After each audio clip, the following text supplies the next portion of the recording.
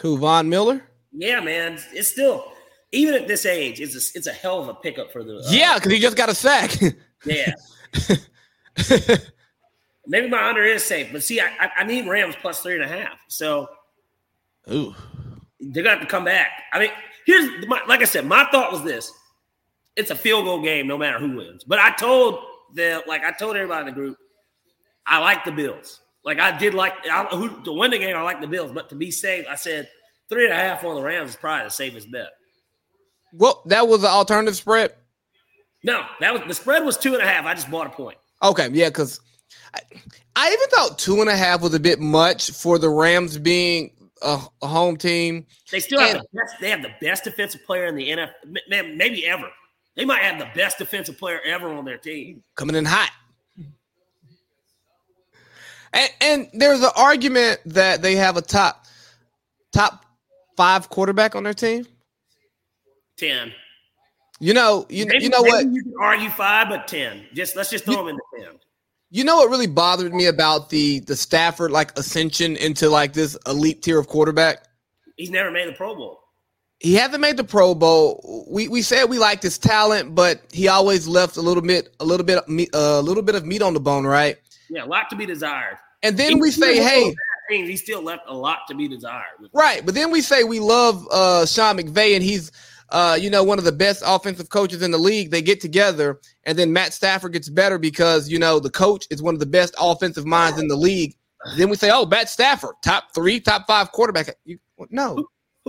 Who did Stafford the 2 times the Lions went to the playoffs? The first time was Schwartz the coach when they went the first time? Yeah, I think it was Schwartz, and then I know the second time it was Caldwell. But Caldwell was a good offensive coordinator. I mean, hell, he was Peyton Manning's offensive coordinator.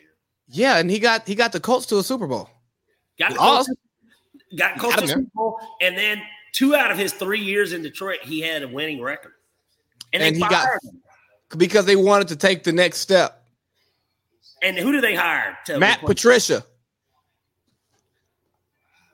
I don't have a pencil. You got to put the pencil in your ear. Come on. You got. I don't have a pencil. Yeah, something that you write with a highlighter, marker. I don't give a fuck. You got to put it in though. Yeah, that guy. You know what? I'm gonna be Matt Patricia this whole pod. You be Matt Patricia. I'll be even though I'm not on anything that he's on. I'll be Belichick's son. Why the fuck did he have the drip so bad that day? Why is this guy calling plays? Well, they already said that it's either Matt Patricia or Joe Judge that's calling the offensive plays.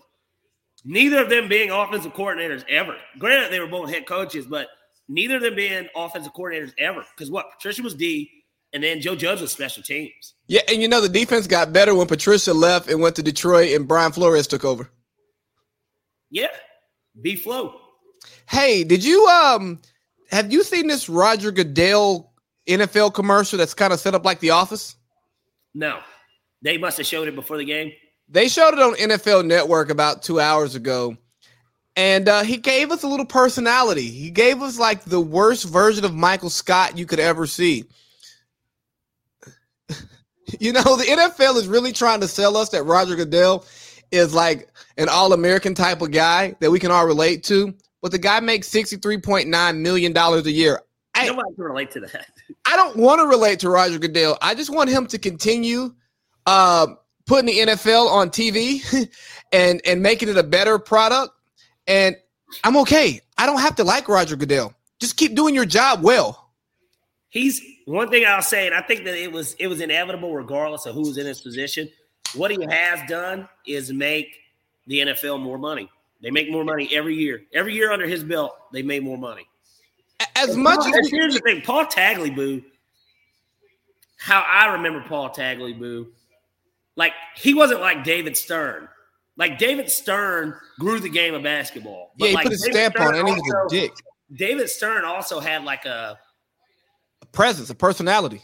He had a presence, a personality, and he was kind of no nonsense. And it didn't matter who it was, which obviously there's always that rumor of Michael Jordan and how the thought is that he silently suspended him, and that's why he really played baseball, because apparently the gambling maybe had something to do with his father's death. Who knows? Nobody knows. But Somebody knows. Michael knows. Yeah. He's the only one because Stern's gone. I feel like there's some. Phil might know too. There may be some mobsters that know. Them too. Because I've heard some Hell, the people behind the cage in Vegas might know. The people he was playing golf with. Like I've heard some MJ stories, and people just say, I won't say nothing because at the end of the day, like no one's gonna believe me. They're gonna believe what's already out there. And you go, somebody put a price on your head, huh? That's what it would seem like. But point being, damn, boy, they are moving that ball. But Stern was Stern. Like he, obviously the Allen Iverson thing, the dress code, changing the league's dress code. Changing the basketballs without asking the players. Yeah, because what was it? The Spalding, but they went right back. Yeah, because Bron and Kobe and them said, hey, bro, what you doing? Yeah, this is a bullshit ball. I remember that ball, too. It was a nice ball. The design was nice. Yeah, it looked cool. But, I think Roger Goodell is the best commissioner in sports because he keeps the owners happy. He's growing the product. And as much as we love to like Adam Silver for being like a people's commissioner in touch with like social causes and all of this stuff, he's just like the Democrats, man. Yeah, well, that's why I like Roger Goodell. Roger Goodell, he strikes me as a Republican. Oh, it's straight money, bro. It's money. I don't care about anything else. Bro. If doing social cause makes him more money, then he's with it. That's why he said that nigga was like, man, they made a phone call to Hove, and they're like, hey, man, Hove did. What do we need to do? What are we gonna do about this? Like he really replaced Hove. Did Hove replace Ja Rule?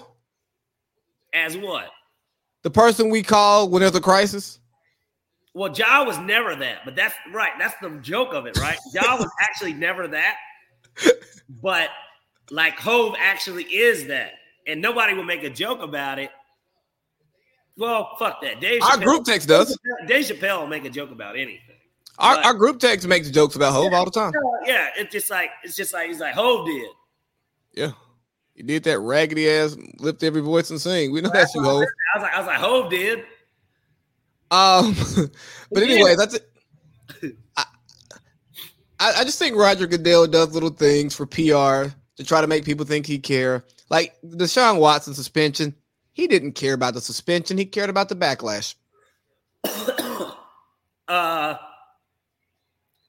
Yes, exactly. And you almost would think that they set that thing up to where Deshaun even secretly knew that he was going to get more games. But they were like, hey, man, look, we got to throw this out there. This is what she did come up with. But you know that we're going to have to get you for more, right? Like, look, man, you already aren't really losing no money. Like, and we're going to let you play. Like, you're going to get the play. And you're going to conveniently come. You fucked up. You're fucking up. You're fucking up the money, man. And luckily for you, you're in your prime and you're talented, unlike Kaepernick. That's why that nigga's not in the league. Yeah. Okay? He was losing football games, and he wasn't even that good anymore. And here's the thing. It's a beautiful, intriguing matchup that we have rolling into week, 11 or week 12. He gets to play against his old team first game. I'm of the belief that the NFL did a great job with the schedule. They really looked at the schedule and said, what are the most intriguing matchups that we can put together to get more and more eyes on games that people probably wouldn't watch? They had a gut feeling about Browns-Panthers because it was kind of like it was either there or he was either going there or Seattle. Josh Allen just threw a pick. Yep. First incompletion, technically. It was the receiver's fault. It wasn't Josh Allen's fault. Yeah, it went straight through. That was Isaiah McKenzie. Yeah. Come on, son. Be better. You're a dog. And Come on, son. Be better. McKenzie was the best receiver on Georgia when Kirby first got there. I remember. Yeah, son. You catch it with your hands, not your body. This is 2002. I don't know. Literally rule number one that I learned the first day I stepped foot on a football field as a wide receiver. That's exactly what my coach said. He said, you catch with your hands, not your body. And it's 2000. It's the 2022 NFL. It's not the 2002 NFL where you probably would catch that with your body because of the hit that's coming. You don't want to be fully extended. But in today's league, you're gonna have time to catch the ball, bring it in before you get hit. Like, come on, son, be better. And a guy like Josh Allen with all that power, there's zip on the ball. Oh yeah, it's gonna stick to you. Yeah, it's plenty of fucking zip, and so you know what I might do. I might really ride this stick out. I might start laminating the notes before the pods. Well, you need some chewing gum too. Really pull the Matty P. and you got to give us a little bit more beard action. I can't do that. I mean, either. Look, I'm a non-facial hair growing dude. My employer doesn't allow it. It's like the New York Yankees. There's that too. Yeah, the Yankees. Mustache. That's all, son. Yeah. But let's get to some of these interesting week one matchups. Obviously, we're watching one right now. We have the Rams versus the Buffalo Bills, the two Super Bowl favorites. Your reigning Super Bowl champions. Matthew Stafford's on every fucking commercial. He's the new Baker Mayfield. At least he won a ring, so he deserves it a little bit. As he's on my TV right now. Huh? Yeah, I mean, that's why I brought it up. Versus Josh Allen, the MVP favorite. The guy who they changed the overtime rules for. He looks good. I think that I had a blank, but I fuck it. Rams Bills, I think it's a great matchup. We got eyes on the TV. Everybody would like the Super Bowl rematch, but it's like, can we get more? And we love Josh Allen, so let's give us Josh Allen. Would they have – hold on. Do the Rams play the Bengals this year? They play a first-place schedule, so they should. They're in the West. No, they play preseason, though. Yeah, so they're not playing. But, you could have went a lot of different ways. This was the perfect match, I think. It is. It was the perfect match. Because think about it. Even the year – when we played, they didn't want us to do that because we could have had our game. Falcons-Patriots could have been the season opener. Yeah. But instead, they set it up pretty well to where – because we played two season openers, I think, against the Eagles both times. I think so. But, Falcons-Eagles is low-key a rivalry. Yeah, after they took Vic. It's just that there's a lot of history. Like never was against them. There's just a lot of history. And what they put us out when we beat the Packers, didn't they? What year? Yes. The Vic year. Well, we lost to them in the divisional and in the NFC Championship. But what year they did finally go to the Super Bowl, we played them. And then the year they won the Super Bowl, Right through Julio. Every year, yeah. We see are all here to do what Falcons do. Look at that. And speaking of week one intriguing matchups, obviously with this being a homer biased podcast towards the Atlanta Falcons, I think that it's easy for us to say that matchup is intriguing. See, you got one of the classic ones, but we got the Go Dogs going over here, baby. Shout out to Georgia for molly-whopping Oregon and putting any doubt away about Stet. First of all, bro, Stet's going to be – and we'll get to the college. Yeah, we're going to get to that. But Stet's a Heisman candidate. Yeah, I think it's like 20-1 now. Like, he'll never go – he's not going to go get drafted, but, like, he'll be one of those college football quarterbacks, which is fine. Baker Mayfield. Well, that's different. Like, he literally won't get drafted. More like Danny Warfield or Troy Smith or what? Troy Smith. Yeah, Troy Smith got drafted, but like it didn't last. Yeah, he didn't last. Yeah, Baker Mayfield. And this is a guy that didn't win a Heisman, but we all know who he is because he won a national championship. Chris Leak, like guys like that. You know what I mean? Tebow. But Tebow's a first round pick. A bad one. He is a bad one, but still. But Falcons Saints. Always an intriguing matchup. Hate week. I know I hate those motherfuckers. I just left that godforsaken city. Right. You were just there. What was the temperature like out there? You know what? It really wasn't that hot out there. I was a little disappointed. Very muggy. Mosquitoes were bad. Bourbon wasn't really bourboning. Here, can I send you something too? Yeah, please. I want you to play this on the cast if you can. I got you. I'm literally going to be blasting this on Sunday as we get ready for this game. It's always I just said to check your Instagram. I always look forward to this game because it is always typically competitive, no matter how good or how bad either team is. If we're both good, if we're both bad, if one's good and one's bad, always get a competitive game. You ready for it? Yes. Saints. Fuck them. Fuck the Saints. Fuck them. Fuck the Saints. Fuck them Saints. Hey, you talking about fuck the Saints? Fuck the Saints. Hey, fuck the Saints. Hey, I said fuck the Saints. Fuck the Saints. Hey, you talking about? Hey, Parlay. Hey, Parlay. Hey, you had a partner. Y'all nigga better pull up. Fuck the Saints. Fuck the Saints. Do what? Fuck the Saints. Fuck the Saints. Yes. Fuck the Saints. Fuck the Saints. Fuck the Saints. Fuck the Saints. Absolutely. No. It's fuck the Saints. Say it. God gonna forgive you. Read my lips. Yeah. I love that. I love it. It's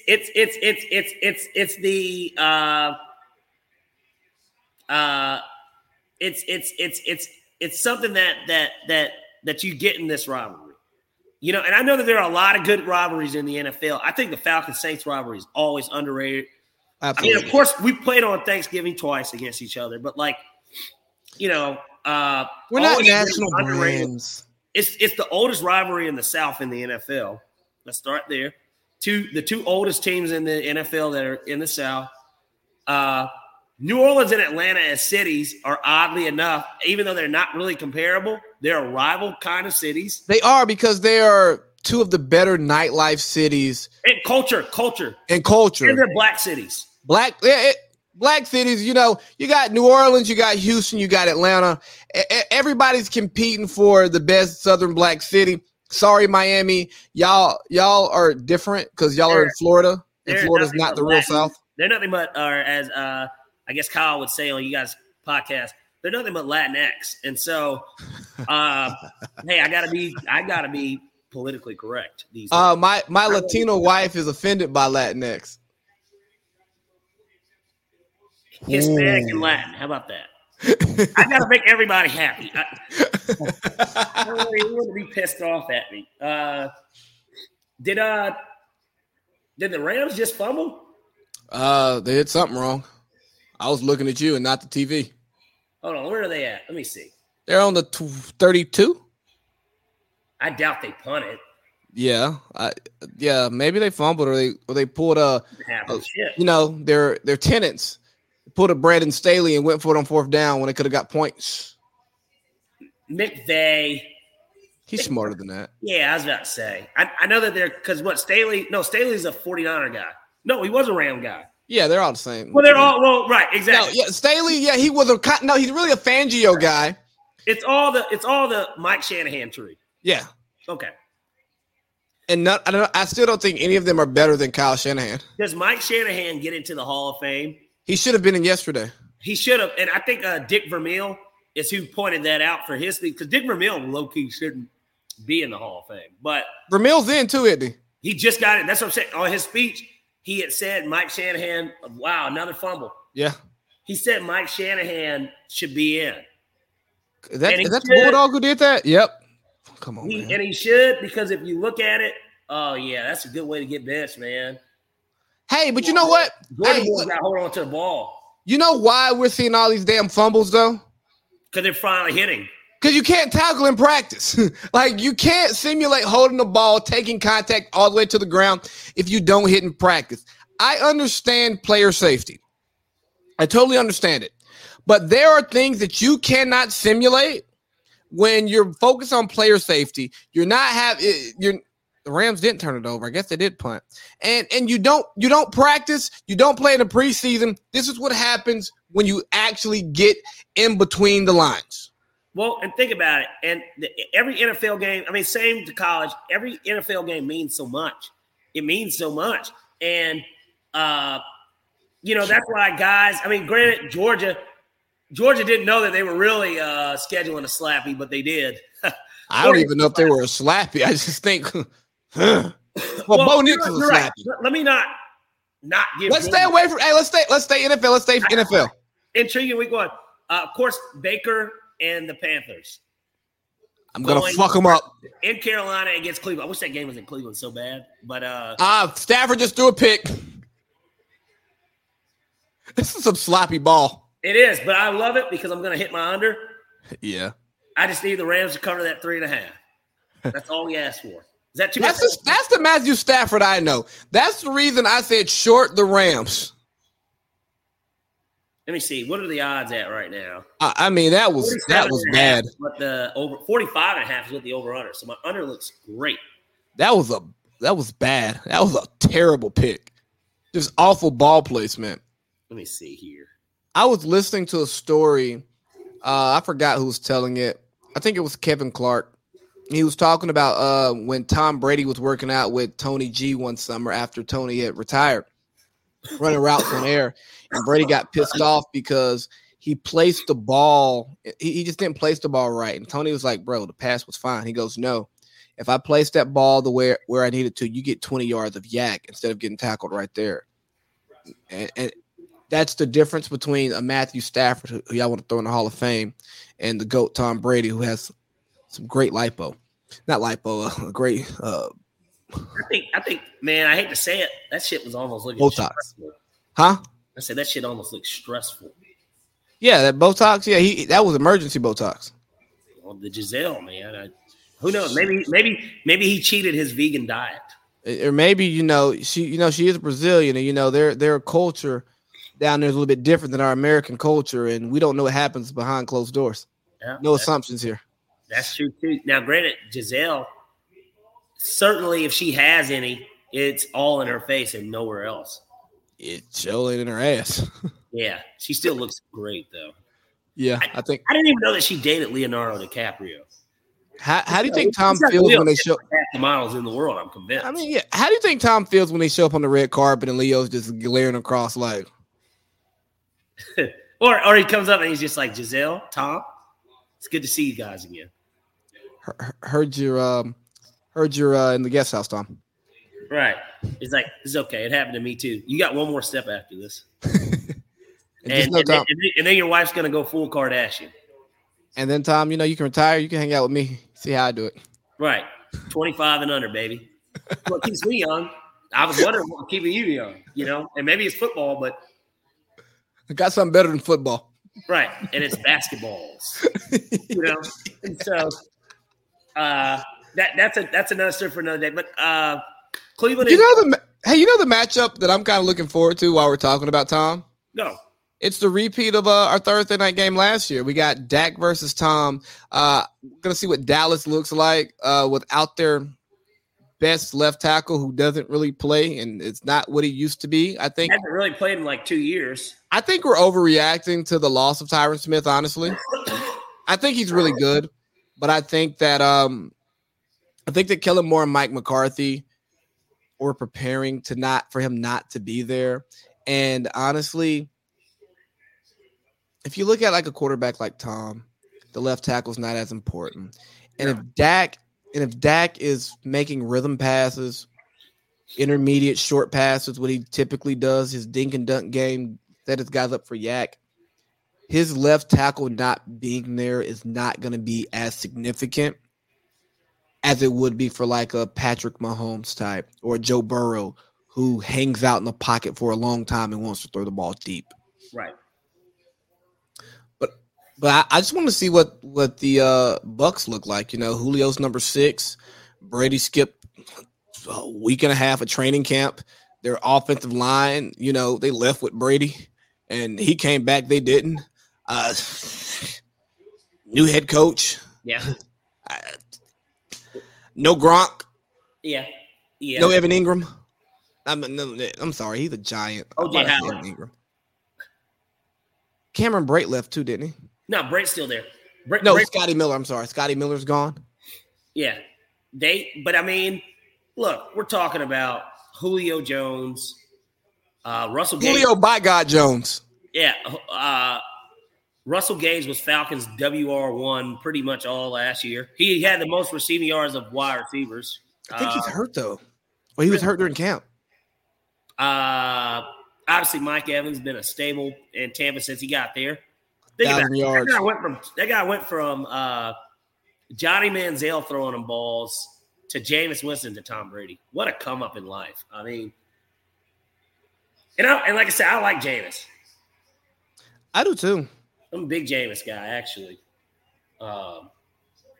J-Boo wins, right? I think that's like his handle. What do you think he's going to do to us? Pause. I think he's going to be a little rusty. The thing is, you don't go in with any expectation on a Falcons defense because then you just set yourself up for heartbreak. He can go for 400. I'll say this much: the Dean Pease year 2 system, I feel like, has got to be better. He certainly wants it to be better, and he's been very vocal about it. And I like the idea that the old man is coming out and he's saying what he is saying, because at the end of the day, Falcons defenses have always had been pushovers in the league, and he said, I'm tired of this shit. Is basically what he said, and I feel like he wasn't just talking about his defense last year. He was talking about in general. He's talking to Rich. His defense has been. He's talking to Rich and Terry. Mainly Rich. Oh, Dean? Yeah. You said Dean was talking to them. Yeah. Hey, Rich, I need some boys back here, man. Well, they're trying to do all they can to get us sucked in. Like Friday, Gucci Man performing at Atlantic Station at a Falcons rally with players, and the coach and the GM are going to be there. Like, this is the only city that does something like that because they have to get some sort of interest in the game. I'd rather than be at Flowery Branch in the fucking facility trying to win games. Me too. That's all I care about. I care about them winning football games, but at the same time, they don't want this first game. The Falcons, I think the last 3 years have won like 5 games at home. We won 1 last year. No, we didn't win any last year. No, we won 1 last year. We beat Detroit. Yeah. That was it. And they technically count the Jets game as a win. That don't count. We went there for it. We didn't we see won like 5 games at home the last 3 years. That's alarming, man. Yeah, and I sit by the visitors. I'm usually surrounded by more of them than me. Same. Obviously, we're both on the visitor side, and I'm down there. I could make a crab leg joke with Jameis or something when I see him, whatever, right? And if Deshaun was playing when we play Cleveland, obviously, I could have had a sign that said "free massages here," and then put a number up or something. But a little rug and tug. Shout out to Judy Name on the league this year. Any other matchups you care about? I mean, we got Joe Flacco. Well, come on. Of course, Russ. Come on, man. The Monday night game. You almost missed that, but of course, Russ returning to Seattle, and think about it, really, and what he's still, once he plays that game, he still will have never played a game. He's played games outside of Seattle, but just the fact that the first game that he gets not in a Seahawks uniform is still in Seattle, it's pretty interesting. And guess what? Let's ride. And he's gonna get booed and booed. I think he's gonna get cheered to start. If they cheer him, that's disgusting. That's disgraceful. Brady got cheered. Who? Brady. I mean, he won. Brady was Super Bowls there, but Brady was not retained. Russ asked to leave. Russ asked to leave because they weren't going to get rid of Pete. And I mean, we can kind of spin into one of the topics on my ledge, and I'll actually remove it from the ledge. No, we're going to go hang out on Lee's ledge. So Lee's ledge is a new segment that we're going to be doing where I give out some takes that people may not agree with. So I think that Pete Carroll and Bill Belichick had it right when they were looking to replace their established veteran quarterbacks. And I think the powers that be got in the way of them actually making the moves that they wanted to make in order to change their franchise. Pete Carroll is really big on competition. No stone unturned. If you're not competing, I don't want you here. I want the best person for the job, but I also want you to be under some level of pressure so that you never get comfortable in the seat. And he's echoed that. And there's been this idea that in football, your quarterback shouldn't have to compete for a job. The quarterback should be comfortable. But if the quarterback is the most important position in football, I would want him to be comfortable once the season starts. But I don't want you to think that just because you got a 4-year deal here, you can't get your ass cut. Or you can't get your ass traded. If we find something better or we find something more economical, which is what we saw Pete and the Seattle Seahawks trying to do. Because, Russ got upset when he found out they tried to trade him for the first overall pick.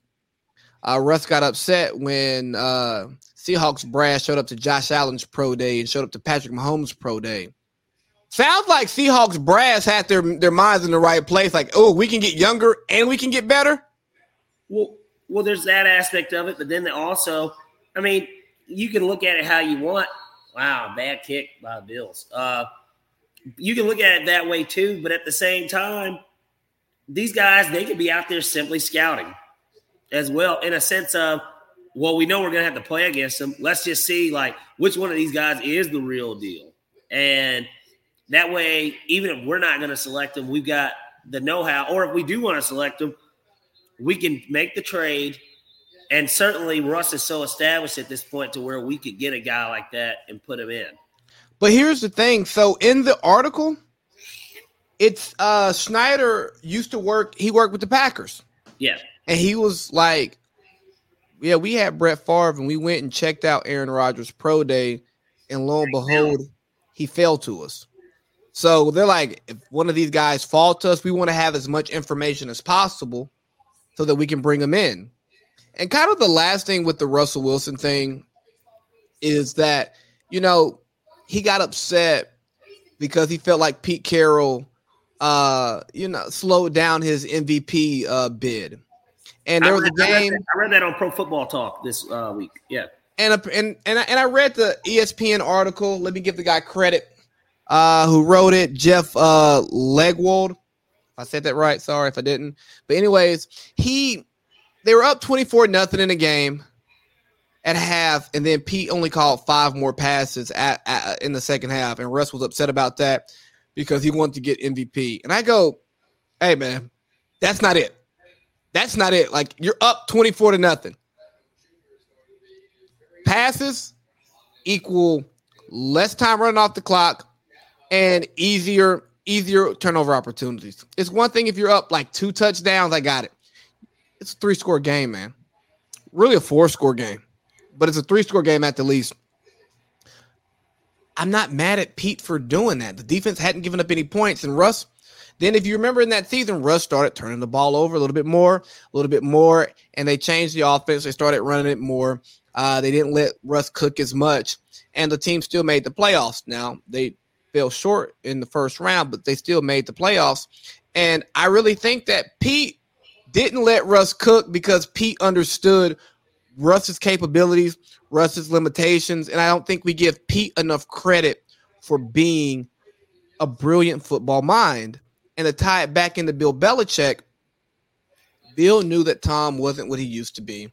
He knew what Tom was going to cost. He's like, hey, we don't have the pieces to maximize Tom. Let me go ahead and ride with Garoppolo early because I know that he's competent. I know he can do what we want to do. And you see 2 seasons removed from Tom, they make the playoffs with a rookie Mac Jones. Like, Bill knows what he's doing. But the difference between Tom and the difference between Russ is Tom had the pressure behind him. He wouldn't win a Super Bowl. Because if you're the guy, it don't matter what's behind you. You're worried about what's in front of you. And same thing with Aaron Rodgers. He didn't win the Super Bowl. Well, what's he do? He goes out and wins 2 straight MVPs. Yeah. So, I think that competition's always good. Iron sharpens iron. If you got a young guy, hot shot, first-round pick, or in Tom's case, a second-round pick in Jimmy G, and you're able to go out there and perform better, that's good for everybody. It's good for the team, and it's good for the rook, because then the rook knows that he's behind. He already knows he's behind because he's a rook, but it makes him want to get better. He has to get better. Working with you, he's got to get better. And so I think that they these are things that are needed in the league. We need more of that. And I think that a lot of people, everybody knows I love bringing the Falcons into this, but a lot of people in Atlanta hated that for years. Matt Ryan really never had anyone to push him.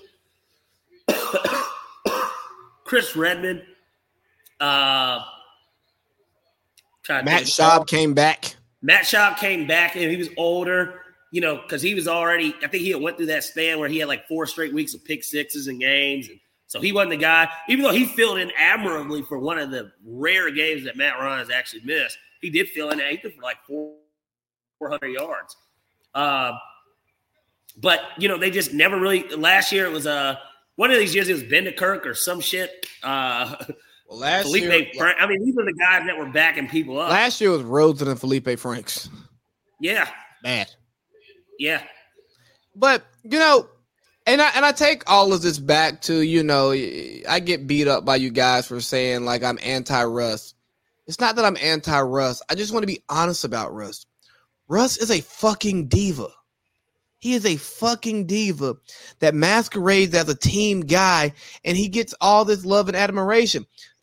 The guy, he got to a Super Bowl early behind a historic defense and a great running back who's Hall of Fame caliber. I'm not saying he's going to get in, but Hall of Fame caliber. They get back, he throws the pick, and you see Randy going for here. Huh? Yeah, I see. Yeah, a little Brandon Staley. But it's crickets, It's crickets for Russ. And he doesn't get the scrutiny that he deserves, and everybody always wants to point back to Pete this, Pete that. The offense is too conservative. The defense isn't what it used to be. Good tackle. That's a great tackle. They better not give him forward progress. They're going to give it to him. That's a first down, sir. That's push it back. He does not deserve forward progress for that. He was never down. He leaned. He was stopped, though. He was stopped. It was a great tackle. He just didn't finish. Or he didn't. Without the people from behind him came in and pushed him forward. Hey, man, look. This is what I'm saying. That's a first down. That's a first. Different angle, yeah. They're already there anyway. Yeah, he was already there. He was already there. Sheldon credit for pushing him forward. Absolutely. But that's how he actually got it. Because he was right at the line. They would have had to measure if he didn't do that. But damn, that's a good tackle. God, Cooper Kupp is such sure-handed too, man. I like Cooper Kupp.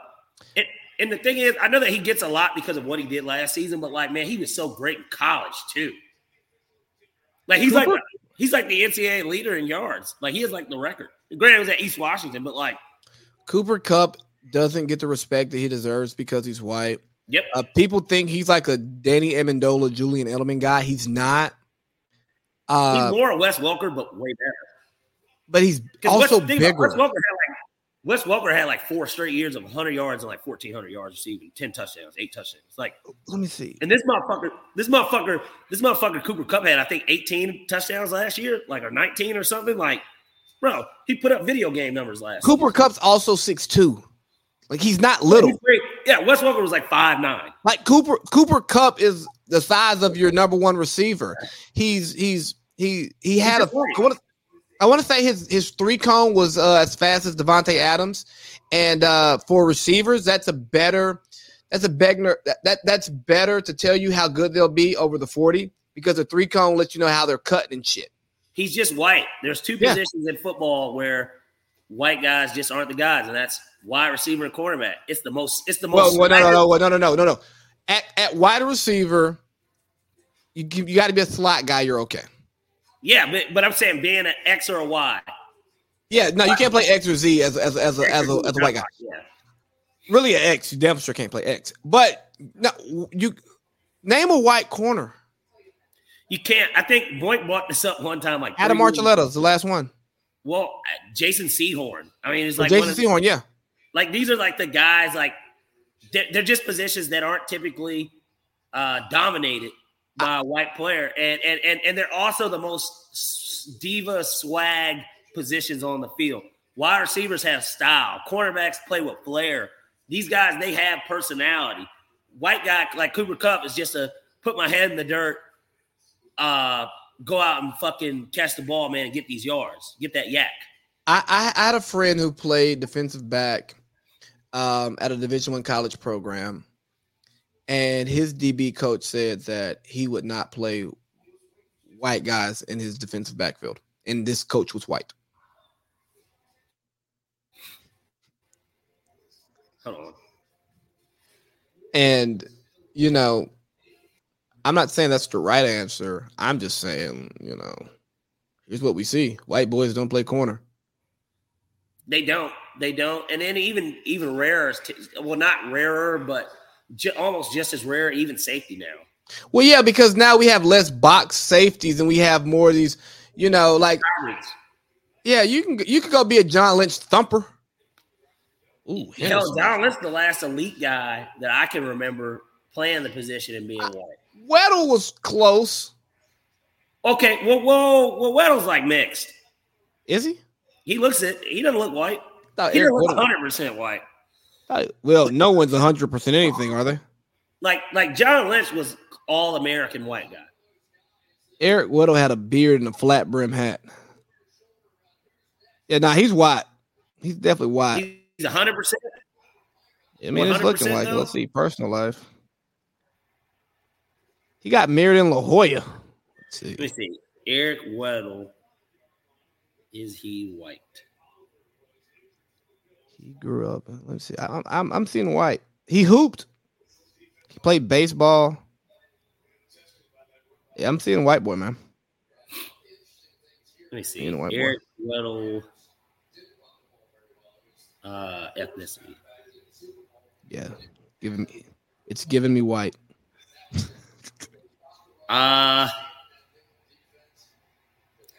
Well, maybe he is, and if he is, I can guarantee that Eric Weddle is the type of guy that's got like a black, he's got like a black wife or something.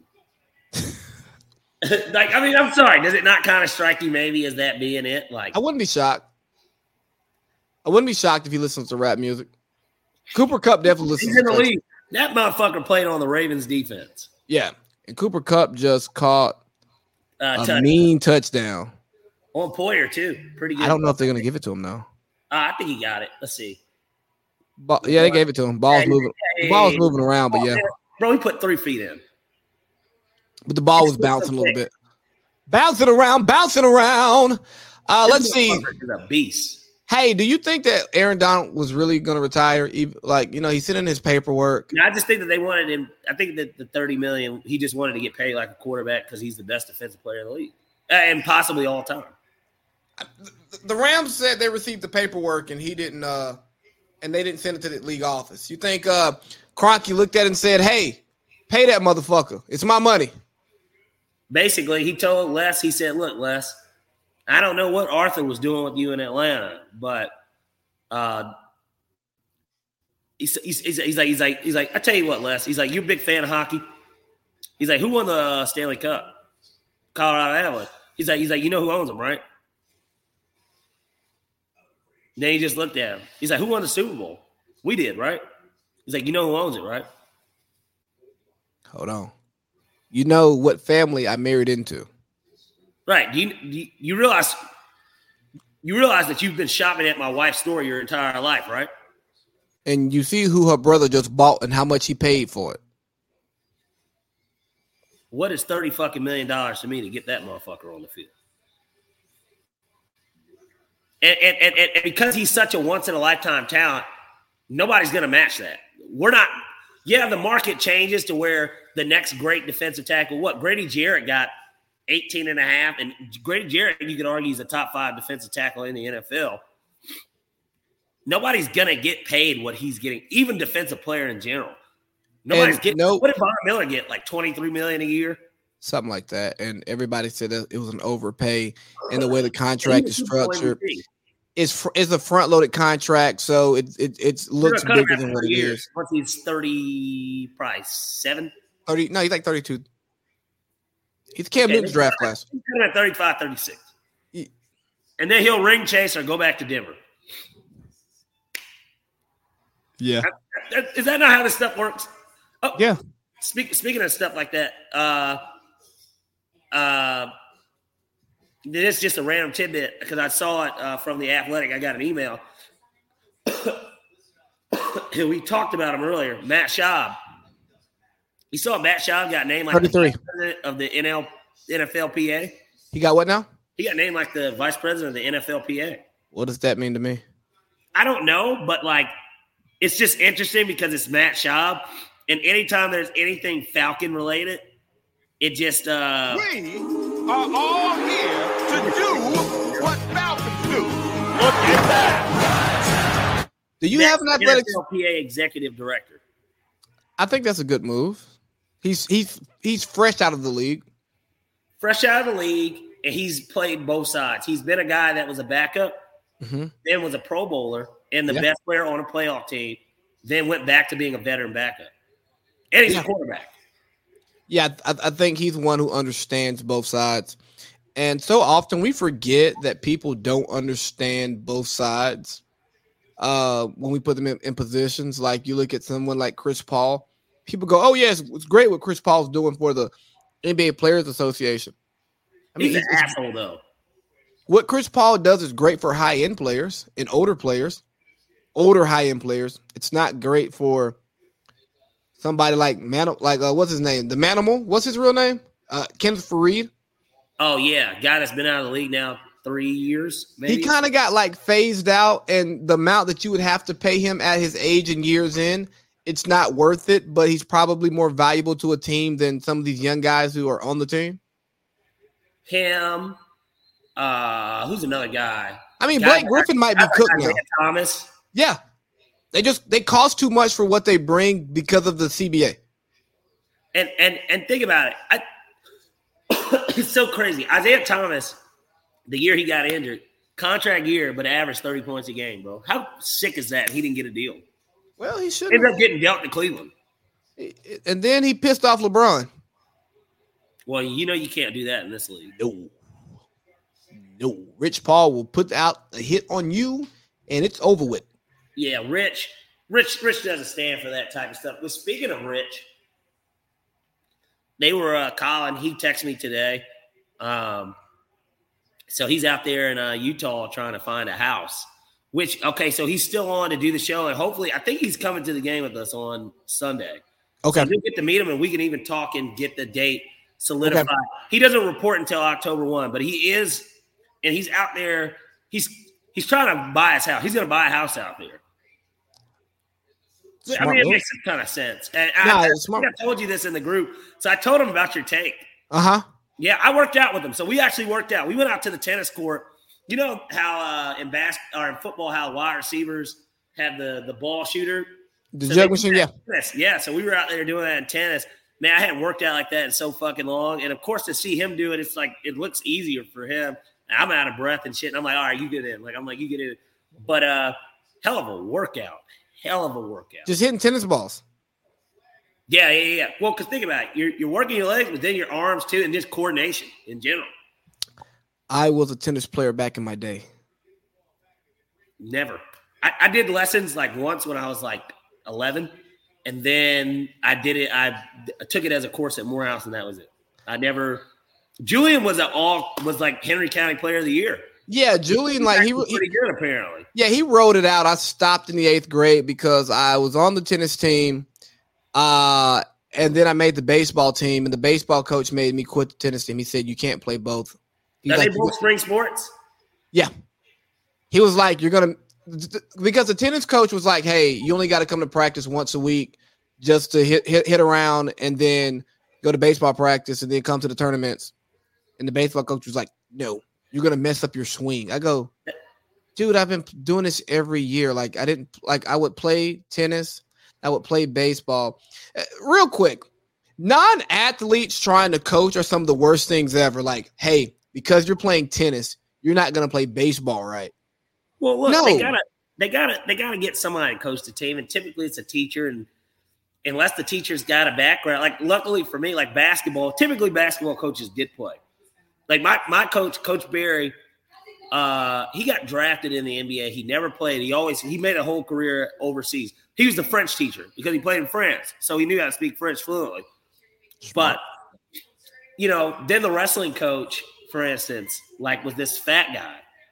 It's like he looks like somebody that gets his popcorn and beer and goes watch Stone Cold Steve Austin down a few beers and hit a couple stunner. the fuck does he know? What the fuck does he know about technical wrestling, like real wrestling? So I came from a high school where we had we're a state championship wrestling program. Really? Like our middle school team won region damn near every year. And our high school, my cousin, he has, You got that middle school is a feeder school then. Yes. And my cousin, he won state twice while he was in high school. And they do so many different weight classes too, right? Like 120, 125. Yeah, they got all that. Yeah. I considered wrestling, and I was like, I was too young and immature to be like in the singlet rolling around on a dude. I'm like, nah, that ain't. I mean, I guess did you wear a cup in football? Nah, I did in baseball, but I didn't wear one in football. Yeah, me neither.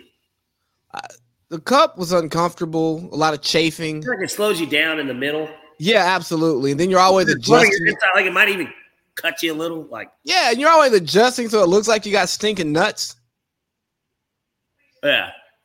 But right, you're putting your hand in your pants to move it around. And see, this was in the days before, everybody was just getting the compression shorts. Like, I had a jock strap. You ever wear a jock strap? Yeah, I wore a jock strap in football. Yeah, you just sitting there fucking ass cheeks out. Basically, when you first get to the locker room. I wore a jock strap the one year I did football. But like I said, I was more of a compression short guy, especially for basketball. Compression shorts. I got a funny story, too. One time before a game, man, I put Icy Hot on my balls. Why? I don't know, man. I was an idiot. I'm not even going to lie. Like, I was just doing stuff, and, like, everybody, like, said that I wouldn't do it, and I was like, watch. Now, Grant, we got a regional game. Just threw a pick. Good. You know what? That's his second pick. That Hill's second pick? Yeah. Boy said he's going to lead the league this year. You want to hear a funny compression short story before I get into the Bills being overrated? Is that Jamison Crowder? I didn't see. I'm looking now. Number 80? I assume so. I think that's Jamison Crowder. Man, who would have thought he was still getting yeah, that was just a telegraph pass. But, like, man, who would have thought Jamison Crowder was still getting some tread in the league? I mean, he could play for us. Slot with the Jets, but I'm just saying. Like, he could play for us today. we have a quick receiving core in the NFL. Let me tell you a quick compression. Yeah. Let me tell you a quick compression short story. Sophomore year, playing a little JV, right? Got this one guy.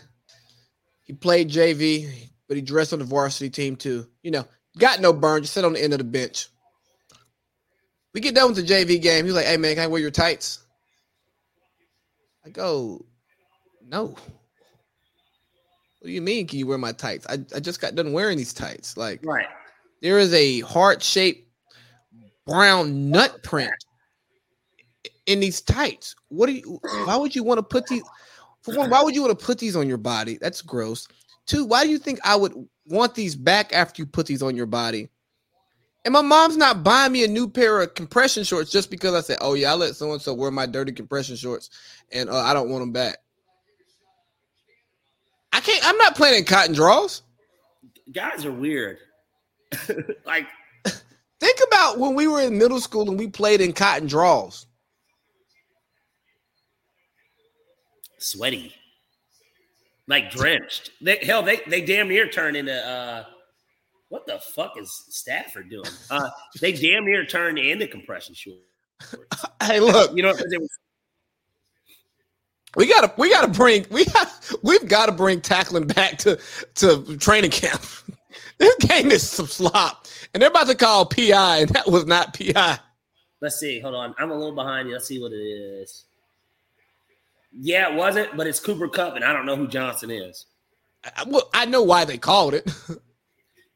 And because he's the Triple Crown winner, and they get those calls, and they're at home. And it's the NFL. Look, the perfect thing would be if they run this clock down, don't get a touchdown, and kick a field goal. No, he held him. He held the hell out of him. Yeah, that was cool. Regardless, we know look, Rodgers there. All Rodgers got to do is shoot a text. Funny thing about Roger, he did an interview today on NFL Network, and he was asked who would he like to see in the Super Bowl. They're like, "Who's your Super Bowl prediction?" He goes, "The Super Bowl is going to be in Arizona." And it's like he can't give a prediction because if he does, and one of those teams gets in, it's fixed. The league is fixed. I told you, it's the NBA all over again. Tim Donaghy. The NBA. You know what the thing with the NBA? It's fixed. The NBA does seem like it could be fixed. You got to watch the Tim Donaghy. But the one thing that I know, I need to really catch that. And you already watched it. I don't know if you'd be down to watch it that night, like if we go out and get back, like and after football. I haven't watched it, so like I do want. How long is it? Is it like parts or is it like one whole doc? No, it's like an hour. It's less than 2 hours. Okay, but is it like parts, like 3 parts, or no? It's one part. One whole doc. I'm interested because of obviously the gambling aspect, and I know that now it's come out that he spoke on that Kings Lakers game, which that's like one of the more obvious games that everybody always talks about. That Sacramento team.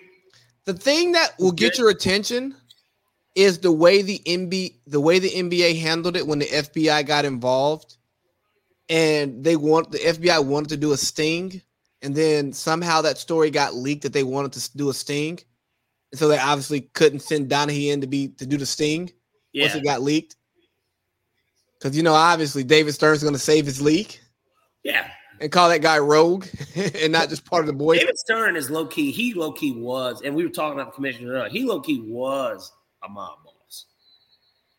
Nigga, cold envelopes. Not low-key, he was. Cold envelopes. But he actually did the right way. He didn't talk about it. Well, and the fact that he was the head of the league from Jordan to LeBron. He shook Jordan, LeBron, and Kobe's hand. He shook basically your 3 biggest stars. Matt, he wasn't the commissioner when Magic got drafted, but either way, he shook your last 3 faces of the league. He might have been the GM when he might have been the commissioner when Giannis even got drafted. Real quick Giannis thing I saw for his documentary that's coming out way too soon. Well, he's already from the movie on Disney too, though. It said from the streets of Athens to the NBA. I'm like, bro, you know how many niggas in the NBA came from the hood? Give a damn about him being from the hood? Hey, as we get closer to halftime, Buffalo is up by 3. But do you think, oh God, this is some bad football. I love it, though. I'm going to hit my under in the first half. I took under 25. I would like for the Rams to score a touchdown here just because I have them. I mean, they're covering regardless. I have them plus 3.5, but I would love for them to cover. I mean, like to go up. Oh, come on, Matty. Oh yeah, no, that coverage cannot break down. That's bad. That's bad. That line is just not good. Well, and that might be, and that's what I was. Well, but the Bills. I mean, I stopped acting like that Bills defense wasn't ranked number 1 overall last year, and they added Von Miller. Yeah, but they played against bad teams, and that was a 3-step drop. Damn. I'm getting smoked in my WNBA game. Well, that's your problem. I know, right? Why did I even bet on this dumb shit? I went against it's because they outscored them 18-8 in the third quarter. I bet against the new CP3.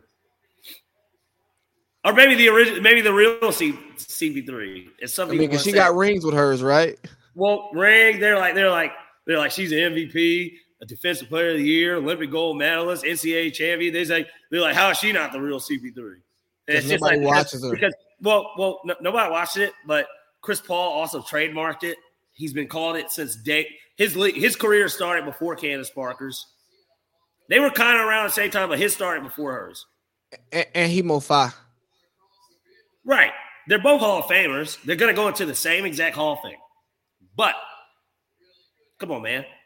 It's not because he's a man. It's because he plays in the NBA, which men just so happen to be the only players in it. Do you think we could get a camera crew to cover us just going through the College Football Hall of Fame and make that like a pod? I would be down for it. I've never even been. Me neither. Yeah, I've never been. And it's Real quick, crazy. let's watch this field goal, and then we'll talk about too much preseason Bills hype. 57 yards. This ain't Justin Tucker, man. Come on. You think now. Matt Gay gets it? I think that's my kicker, and I think he got it. Oh, well, you love it. Let's see. Go to the old fantasy app here. He did, in fact, get it. He did get it. He got plenty of leg. They said he would have been good from 68. That's record type shit. Well, they got that heat wave going on in LA right now, so. Yep. Man, it was so fucking hot out there this past weekend. It was Temecula's already hot, period. But not just there. I mean, San Diego. I was in San Diego and LA. They were both That is right. I basically did the tour of Southern California. The 3 places to go in Southern California I hit all last week. It was burning up. But did you guys have a good time? You would think being close to the water like that you don't get that type of heat, but Global warming, man. Climate change. Don't let the Republicans tell you that it's not happening. It's happening. Well, we got to get with the commissioner of the United States, because that's basically what the president is, right? He's like the commissioner. Yeah, he runs this thing. Yeah, apparently. Even though Congress runs. But he's kind of just the mule. He's the face. Just like even with the NFL. I mean, we all know the owners are who run the league. They're the guys that own – there's 32 guys that own 32 different corporations. And some of them more than one. Kroenke, he has a little influence on too. But hey, are the Bills overhyped? I thought that first drive was very impressive. Okay. Overhyped. I don't like how everybody is literally picking them to go to this. Even if you're not picking them to win, everybody, including myself, everybody is legitimately picking them to go. I think that they are that good, but I also think that the expectation is so high to win. And I get it. There's like 5 teams every year that it really is Super Bowl or bust. Buccaneers, Super Bowl or bust. Rams, even though they just won, it's still Super Bowl or bust. The Packers had been a Super Bowl or bust team. I don't even know if that's really the case this year, but like at Aaron's age, you would think it's Super Bowl or bust. Bills, Super Bowl or bust. But why are the Bills there? They've only made it to the second round, and then they lost their OC. One AFC championship. Huh? 2 years ago, they were in the AFC championship. I'm talking about last year. They only made it to the second round, and then they lost their OC, and they haven't been able to beat Patrick Mahomes in the playoffs. Why should I crown them? I think the thought is that they don't have to run into Patrick Mahomes more than likely this year. Yeah, because Patrick Mahomes doesn't make the playoffs. Exactly. Either that or he's going to be such a low seed to where even if they play him, they're going to play him in Buffalo. And we saw what Buffalo did to New England. Man, you want to talk about an ass. I mean, those people have been waiting for years for that type of game. Again, especially against Bill Belichick. Fuck if Tom Brady's out there. Who cares?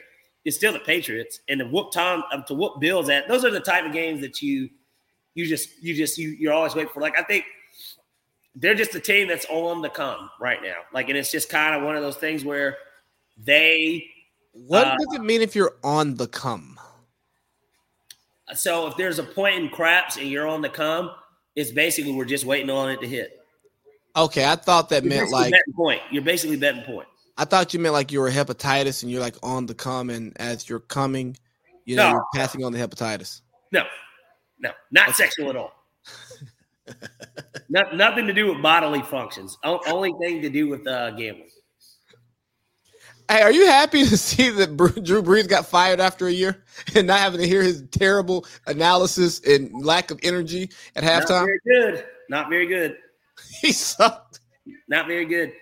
And I'm trying to think, who do they have on Amazon for Thursdays? Sherm, Herb Street. I know Herb Street and Michaels are calling. But Herb Street and Michaels are calling. But they got Sherm. Sean Payton. Huh? Sean Payton, Sherm. They had Aqib, but he decided to step away because of his brother's legal troubles. Naturally. Aqib is so good. He was raw, and he needed some refining, but he was so good. once his stuff with his brother goes away, he'll come back to a job in broadcasting. I really like Aqib, but I just think the Bills got too much preseason hype because they haven't proved enough, and they're just too like we're acting like Lamar and the Ravens aren't coming back. We're acting like Patrick Mahomes doesn't exist. We're acting like Derek Carr didn't just get the best receiver in the league. We're acting like, Justin Herbert, his team didn't get better, and he's not arguably one of the best quarterbacks in the league. We're acting like the Bengals didn't shore up their offensive line. We're acting like the Steelers didn't get a better quarterback, and they're a wild card. They are a wild card. It could be anybody on any given day. I noticed you didn't bring up the Broncos. Why would I bring them up? Because they've been a consistent 7-10, 8-9 team. And they're going to be a consistent 9-8 team this year. Well, but they're adding a Super Bowl winning quarterback. Who hasn't won a Super Bowl since, 2013? And his play has taken a step back. Whoa. Now, hold on. He's been better. Statistically, he became a better player post those Super Bowls. Similar to Tom Brady. Like Tom Brady, when they won those first 3 Super Bowls, Tom Brady was not lighting up the statistics. He was handing it off. He was a 3,000-yard guy, 25 touchdowns, 10 picks. Good, but not great. Then once the defense, McGinnis, Brewski, Richard Seymour, once those guys were kind of gone, then they were replacing them with guys like Junior Seau, who's on the back end of his career. Then that's when Tom was throwing for 4,800 yards, 37 touchdowns, 8 picks. And then, then he had I guess he had 5,000 that year, the 50 touchdown season, 5,000 yards, like that type of shit. When he was actually putting up Peyton Manning numbers. But Brady was winning championships and getting to AFC, at least getting to AFC championships like that. Did you know that Tom Brady's never had a losing season in his whole entire career? How impressive. And Russell just had his first one, but here's my knock on Russell, right? He's not running anymore. What made Russell so great was the threat of the run. And even in that article, one of the things that came up that really had Seahawks brass upset is Russ had a wide open field to get a first down. He throws the ball and it gets picked off. And it's like, hey, man, are you worried about your stats or are you worried about winning games? And I just think Russell is into Russell. I think Russell, he has a receiver's mentality. He has a point guard in the NBA's mentality. They say that he compares himself to like the Bradys, the Mannings. You're not that, dog. You're Drew Brees if you're lucky. Fair. And let me tell you, being within the Drew Brees category isn't bad either. Like, you want to know who Drew Brees actually is, but better? If we had to, if you did a versus of NFL careers, Drew Brees versus Brett Favre. Brett Favre has 3 MVPs. Drew Brees has none. But they both have 1 Super Bowl. Brett Favre didn't even win Super Bowl MVP for the Super Bowl that he won. It was Desmond Howard. The worst college football analyst on TV. Drew Brees, yeah. No, I'm talking about Desmond Howard. Oh. Well, that man's terrible. Drew Brees would do Notre Dame stuff too for NBC. When I look at Drew Brees on TV, we didn't shout out the Queen. Fuck that old bitch. Nah. I won't take the route that everybody else in the group took. I won't take it publicly. I think it's one of these things where she. And I'm not trying to be funny. She was an old bag of dust, bro. Like she's 96 years old, man. She's lived 2 lifetimes in a lot of communities, and so we're talking about she basically lived 2 50-year lives. Like, I'm not from the UK. She doesn't affect me. I just don't. I hope her family finds British or nothing like that. Like, I fuck with our brothers and sisters over in the UK, like I do. But like, I hope her family finds the solace that they need. Other than that, during this tough time, yeah. Other than that, that. Hope I didn't get fucking COVID. I'm vaccinated, so I'm gonna let you know I'm not gonna social distance. Oh well, I mean, I'm vaccinated too, but like, It was a guy that was coughing behind me on the plane from LA. Oh. But he wasn't covering his mouth. And like low key, I almost turned around and said something to him because he was sitting behind me and Was like he white? Nasty cough. And this is a red eye. Was he white? Yeah, he's an old white guy. He's clearly like late 60s, almost early 70s, kind of out of shape and like. Oh, he could be kicking dirt soon. Yeah, basically. And the motherfucker was coughing. Couture's sitting next to me. I'm like, bro, is he going to cover his fucking mouth or what is this? And so I want to say that that's almost where I got it from, this cough. And it, like I said, I don't have a fever, anything. I mean, I went to a funeral today and we had to wear a mask and take temperatures. Like the only thing I have is my nose is a little stuffy and then I'm not coughing the entire time, but I do have a cough. But I think I'll be better. I haven't taken any medicine either. So like, and it kind of started yesterday. So look here.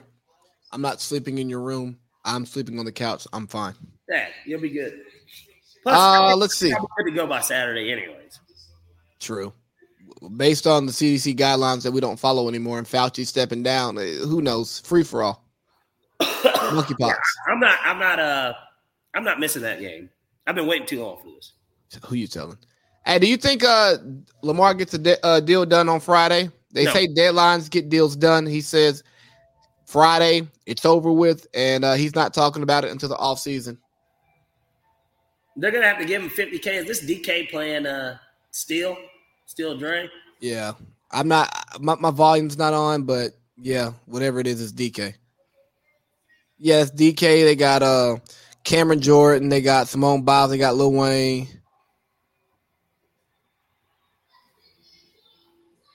Everybody just loves the fucking Derwin James. Pusha T. I assume that girl in the 49ers jersey is like Sweetie or somebody. I don't know. Why does Tom Brady fuck with – yeah, that's exactly what that looks like. I don't really know what Sweetie looks like.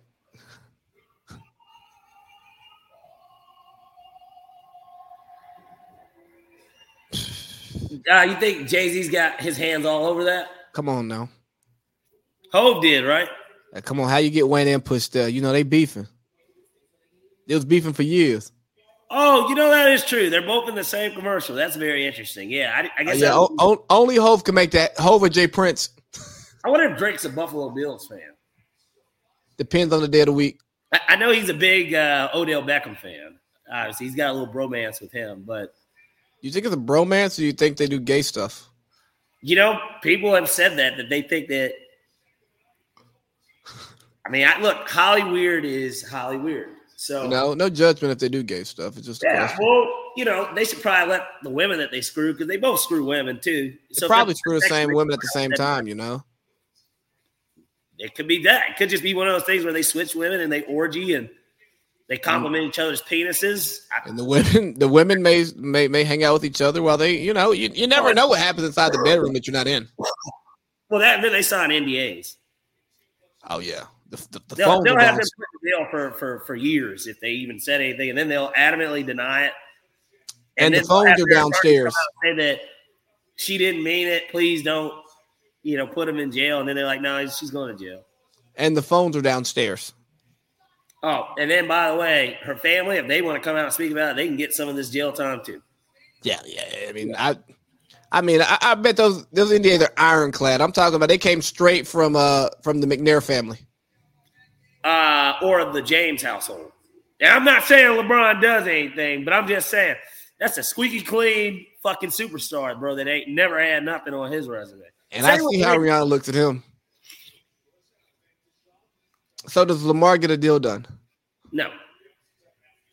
I don't think that we wake up tomorrow and see Lamar with a $50 million, a 5-year, $250 fully guaranteed. Hey, that's what he wants. He wants $50 a year. He wants it fully guaranteed because Aaron Rodgers is making $50 a year. And granted, he's a 3-time MVP, but he's making $50 a year. And then D Watt's shit is fully guaranteed. So that's what he wants. He wants to be the highest paid player in the NFL, and it needs to be fully guaranteed. And I don't think that it gets done. I think, look, we both agree. I got him as Offensive Player of the Year. You have him as MVP. I think that he is going to ball out this year. And I think that either they're going to pay him or what he really wants to happen is going to happen. He's going to get franchise tagged. He'll probably play well again. They won't do it again. And then Miami will know whether or not they're moving on from Tua by then. Hey, do you have an athletic subscription? I do not. Okay, so I was reading The Athletic. Let me give a plug to somebody who's not going to pay us, right? So if you get a New York Times subscription, you get a free athletic subscription. It's just like $6 a month or something like that. Like $6. I don't know. I paid more for less. Anyways, so I was reading this article, and 26 agents were speaking about NFL stuff, and obviously they're anonymous because they want to protect themselves and protect their clients. And it was really interesting to hear them talk about the Lamar Jackson piece, right? Yeah. Because some agents were like, he needs an agent. He doesn't know what he's doing. Blah, blah, blah, blah. Okay, you're just trying to protect yourself in your job. And then one agent was like, people are critical of Lamar, but Lamar has a plan, and everyone's bothered by it because he hasn't told him his plan. Like he's not talking to the media. He doesn't have an agent. And so it's different, but another sack, bad snap, bad football. But at the end of the day, Lamar has a plan. And if you listen to what's being kind of leaked, it's what you just said. He wants to get he wants to go Kirk Cousins. Yeah. He just wants to go Kirk Cousins. It benefits him because the only gamble is his health because he does run the ball a lot. That's the only gamble. The stats, the accolades, the appeal, the superstardom, it's all there. And he's a Heisman winner. Think about it.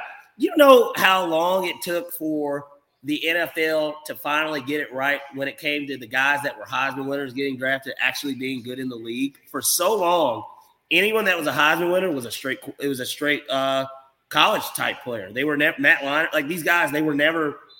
None of them. Really, none of them. Reggie Bush was good but disappointing. No, Reggie Bush, I mean this to this day.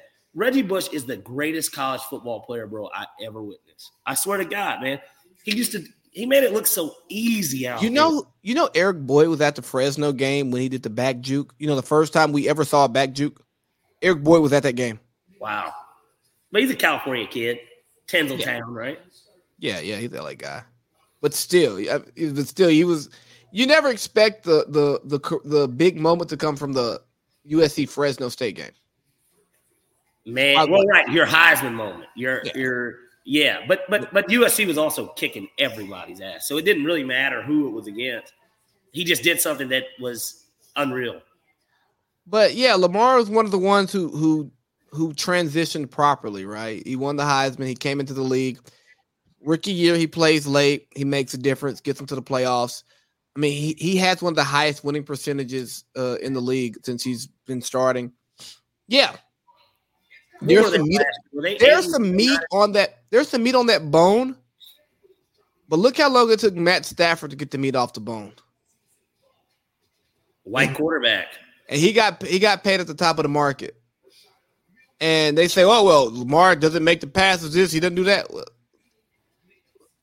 Matt Stafford hasn't made a Pro Bowl, and he still got paid. He was still the highest paid quarterback multiple times in the league because he was up, which goes back to what we talked about last week. Lamar does not need a fucking agent because all the agent is doing is taking the money that he's going to make anyways. That the market itself is already, it's a preset table. We know what's on the menu. We know what utensils are needed. We know everything about the restaurant. You know, we know what drinks, what cocktails are going to be served. We know everything about that market. Hey, you know the one thing I did hear though, Jason McIntyre, he's replaced Joy Taylor on the Herd. You're very happy about that too. I don't have an opinion on that yet. I don't know how well he feels that role. You do. Yeah, you do. Yeah, you do. You know goddamn well. You said great. Now I can.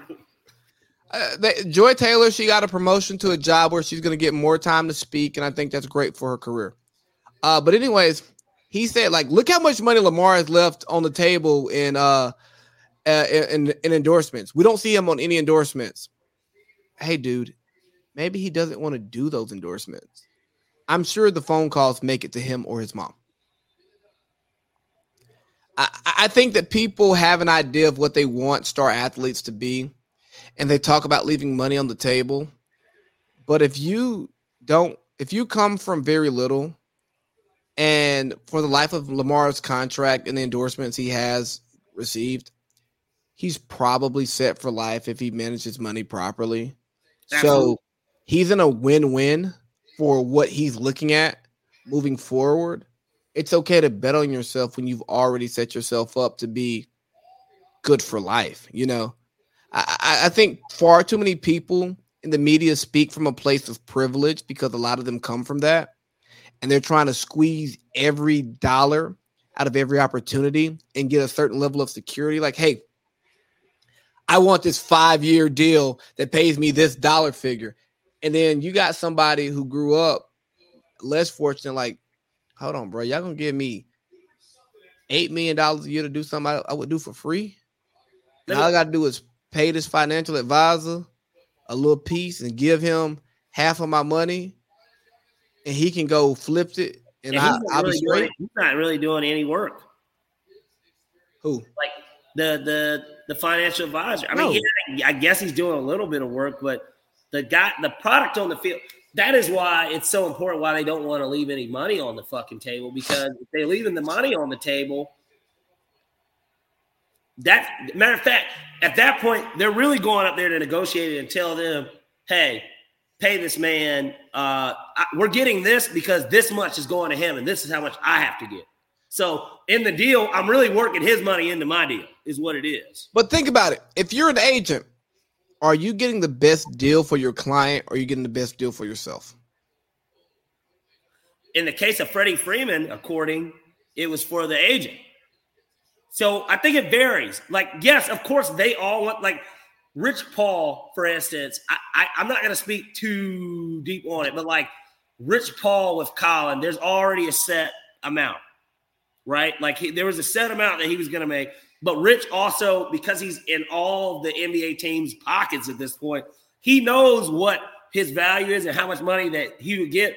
And this is the best deal. This is the best deal. And it's just like, the more money I make you, the more money I make. But Rich is a little bit different because he's a real power broker. And we don't know, because there's rumblings that some of those teammates in Utah may be Lakers soon. Yes. What Rich is setting up. Bro, they might not have anyone from the team last year on the team. Dog, that's why I had that take, bro. Like, Josh Allen's a tough motherfucker to bring. Yeah, that was a nasty stiff arm. Yeah. Like, remember what Rich Paul, how Rich Paul changed the Lakers before LeBron got there? Like, that was a 2-year move that he made. Yeah, they were setting up to win the title 2 years later. Scott gets credit for the tackle, but film gonna be nasty for him. He ain't gonna like that. Who?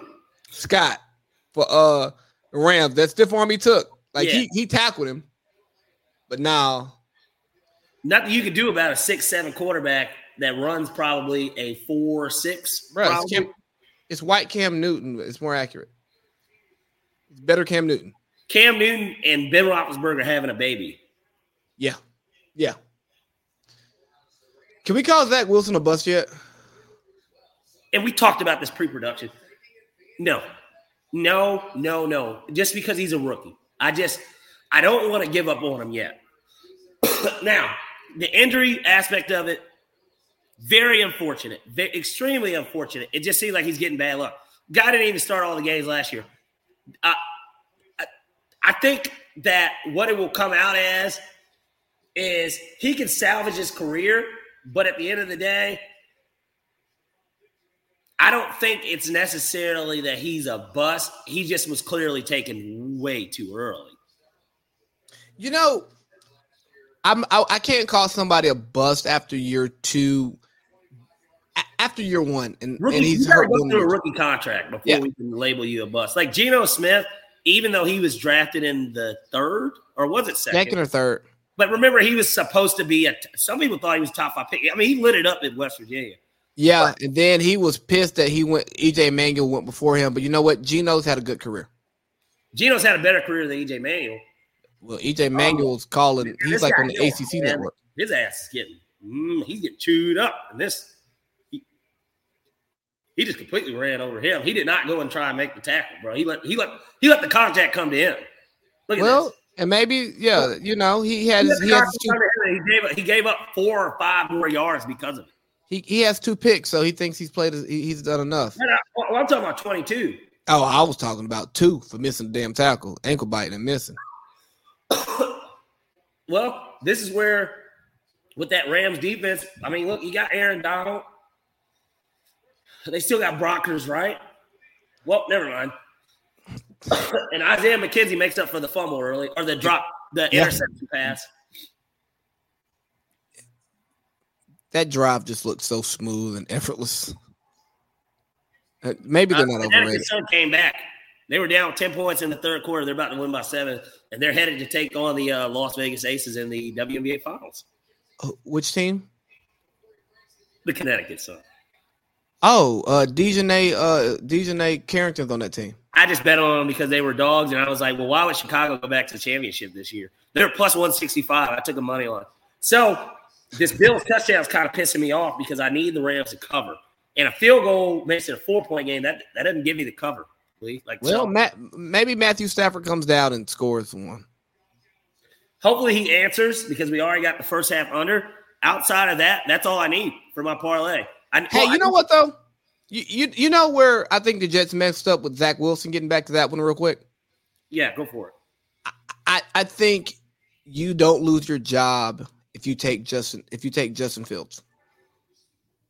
And the thing was that Justin Fields, to me, and what everybody saw, he went to now granted, Ohio State played like 5 or 6 games that year, COVID year. But he was still that guy the year before. He was the number 1 guy. He was rated higher than T-Law overall, and they both were in class. And there are some people who still Georgia wanted Fields over T-Law. I'm aware because that we landed him. And there are people who still will put Justin Fields over Trevor Lawrence. I forgot who I was listening to, but last week they were saying like, yeah, Trevor Lawrence is obviously the most talented person in the class. Arm-wise. Huh? I think his arm is more talented. Well, they said no. Trevor Lawrence isn't more talented than Justin Fields. Justin Fields was the most talented quarterback in the class. But it's 2 people I've listened to. Trent Dilfer is not a Trevor Lawrence truther, and Greg Cosell, not a Trevor Lawrence truther. 2 people who, when it comes to quarterback talk, I respect what they have to say, and I truly believe, and I really heed what they say. Right? You understand why they give you the why, which is what's important. It's not like Skip Bayless just saying something, you know, what I mean? Or Nick Wright telling me that he loves Trevor Lawrence's neck. I don't care about his neck. Okay, his hand size. Yeah, there's a lot to him. But Trent Dilfer talked about he's a half-field reader. At Cartersville High School, he read half the field. Clemson, he read half the field. He can't read the whole field. He sticks on receivers too long, so that doesn't allow him to get to option 2, option 3, because he's sticking on 1 too long. And I go, that makes sense. That tells me why he threw 12 touchdowns and 17 picks as a rookie. Right. Not saying that he can't recover from it. But I saw his high school team because I watched him multiple times in high school. He's a hometown kid. He's from my hometown. I wouldn't watch him. I watched him at Clemson, again, because he's a hometown kid. I will watch the bad games because he's from my hometown. He hasn't dealt with football adversity. Well, right. Because, his first loss was like his first NFL start, he lost the national championship. Well, no, he lost 2 games in high school. It was his first regular season loss since his freshman year of high school or something. Yeah, he lost, I think, 2 games in high school. The 2 years he won state 2 years. 2 years they didn't win it, so that was 2 losses. In college, he lost 2, maybe 3 games. I think it was 1. I thought it was only 1. They went undefeated the year that they won. No, he lost at least 2 because he went undefeated. He played 3 years. They won it all 1 year. Right. That's true. That is true. So he lost like 4 games getting to the league, and then lost probably 4 out of his first 5 games in the NFL. Well, he played for Herb. Played for Herb and the Jaguars. Let's not forget, it's still the Jacksonville Jaguars. But getting back to the Zach Wilson thing, it's like, hey, if I'm going to be wrong, I want to be wrong on the guy who's been highly touted, who has the body, the size, the arm, the athleticism, the smarts. Like Zach Wilson, Greg Cosell said, yeah, he has the best arm talent in that class. Best like throw of the football. But Zach Wilson did not play good football against good teams. Zach Wilson peaked in the COVID year. That's when he really popped up into people's minds. And only Chris Sims, who is a hot take artist, who says, I want to work in the front office. I don't spit out hot takes, but he spits out hot takes all the time that are not good. Was like, he's my number 1. Most people were like, Zach Wilson's your 3 or your 4. You know, some could say he's the 5. It just depends on how you feel and what you're looking for. Right. I would like a Mac Jones. I would take Mac Jones over Zach Wilson. Agreed. And I thought that, you know, it wasn't because of where he went to school necessarily. It wasn't this, he went to BYU. He plays somewhat subpar talent or whatever. Because they were good. BYU was pretty good. They were 10-2, 10-3 team. They were always ranked. Like, you know, like they were, you know, they teetered between 17 and 25 the majority of the year. Yeah, they play good ball there. Tyler Algier, new Falcons running back, was his running back. And linebacker and everything else there. Yeah. Guy played a lot. And I just think that a thing with Zach Wilson is he's getting thrown into a team that this year added more talent. And I think that that's why we have to give him more time. That's why I can't call him a bust, because he's got more talent. Last year it was Corey Davis's first year, who kind of a bust himself. Yeah, he got overdrafted.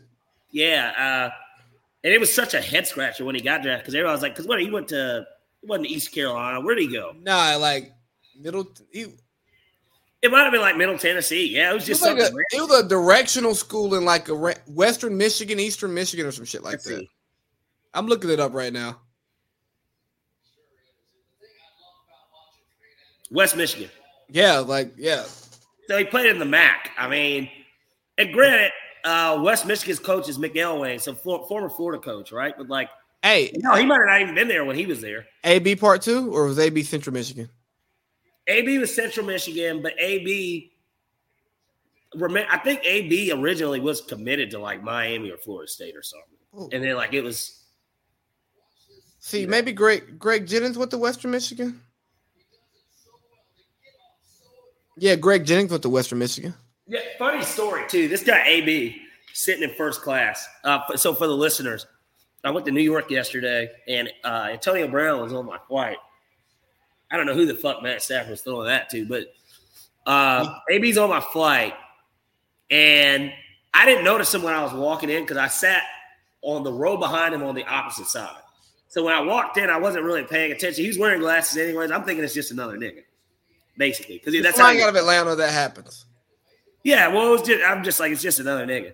And then when we're sitting there, he gets up a few times, and I look at his bag. I was like, okay, he's got like a Balenciaga, like this really big bag. This is like at least $500 to $7,500 bag. He's wearing Yeezy Balenciaga boots. And then it hit me. Of course, I looked at him in the face, and I was like, man, he kind of looks like AB. And then I hit the group. I was like, I swear AB's in front of me. Then he stood up. And I saw the God, whatever, and I was like, that definitely sounds like some shit he was saying. And like, I'm like, bro, it's Antonio Brown. Like, it's AB. So then when we get off the plane, at first I was going to record him, and, you know, I was just going to be like, is business always moving? And, you know, I knew he was going to respond if I did it. But instead, we're walking down the escalator together, and then I act surprised like I see him. So then I was like, is business still moving? And he's like, yes, sir. Then I dapped him up. I was like, man, I'm a huge fan, whatever. I was like, bro, you literally arguably the best wide receiver of the 2010s. And, you know, he's like, appreciate it, all this, that, and the third. And then I was like, man, we need the Falcons to pick you up.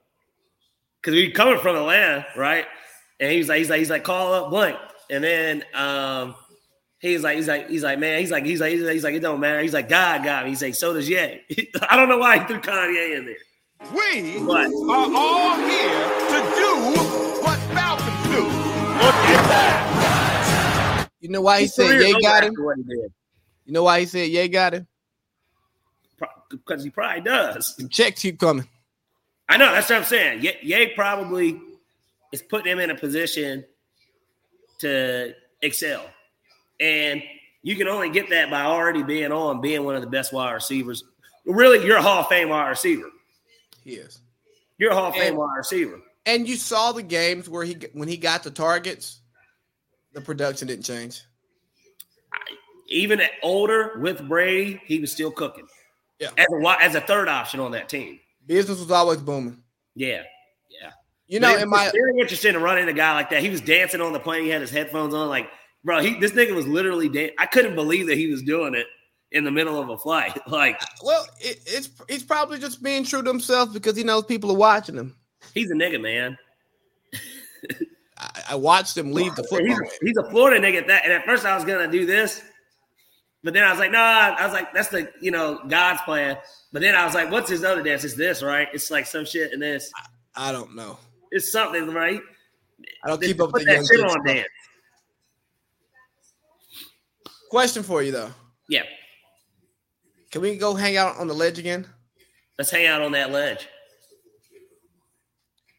What if I told you that the 22-23 NFL season, we're going to see the return of the run game.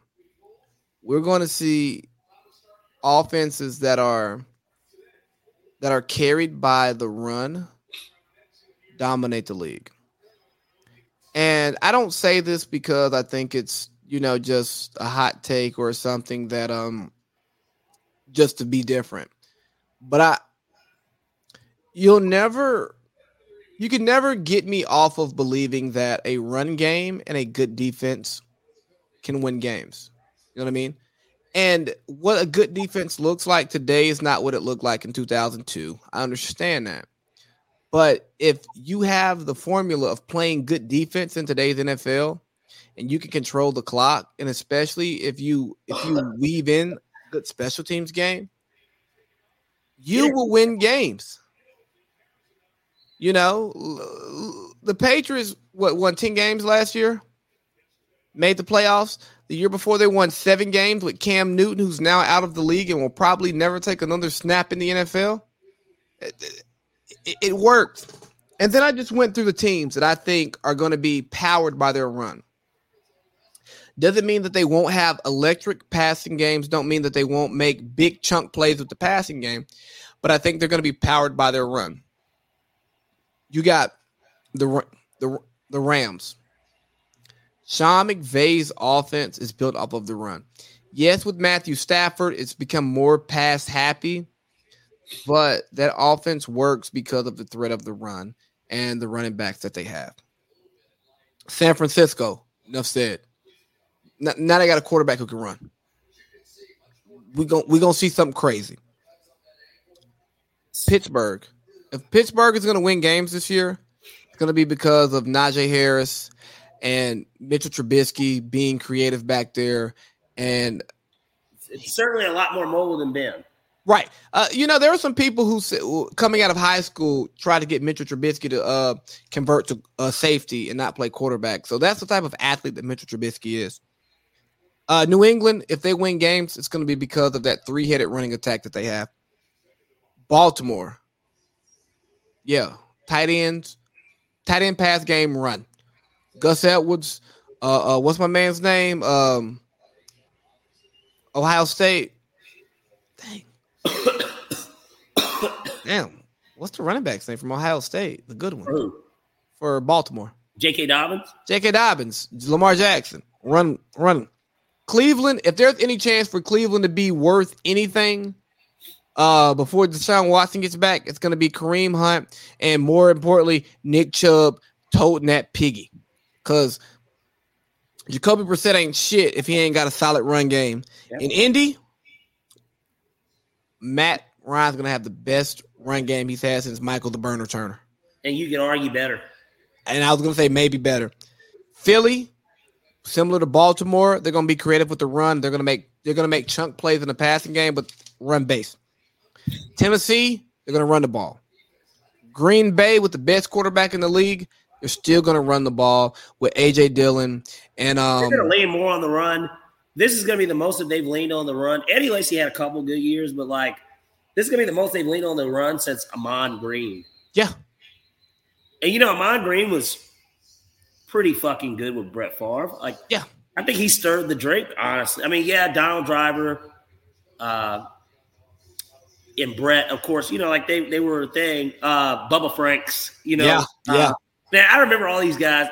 I used to love playing Madden so much as a kid. Bro, I used to franchise. They only let you do 30 years. I'd go a whole 30 years in franchise. Oh, wow. Yeah, man.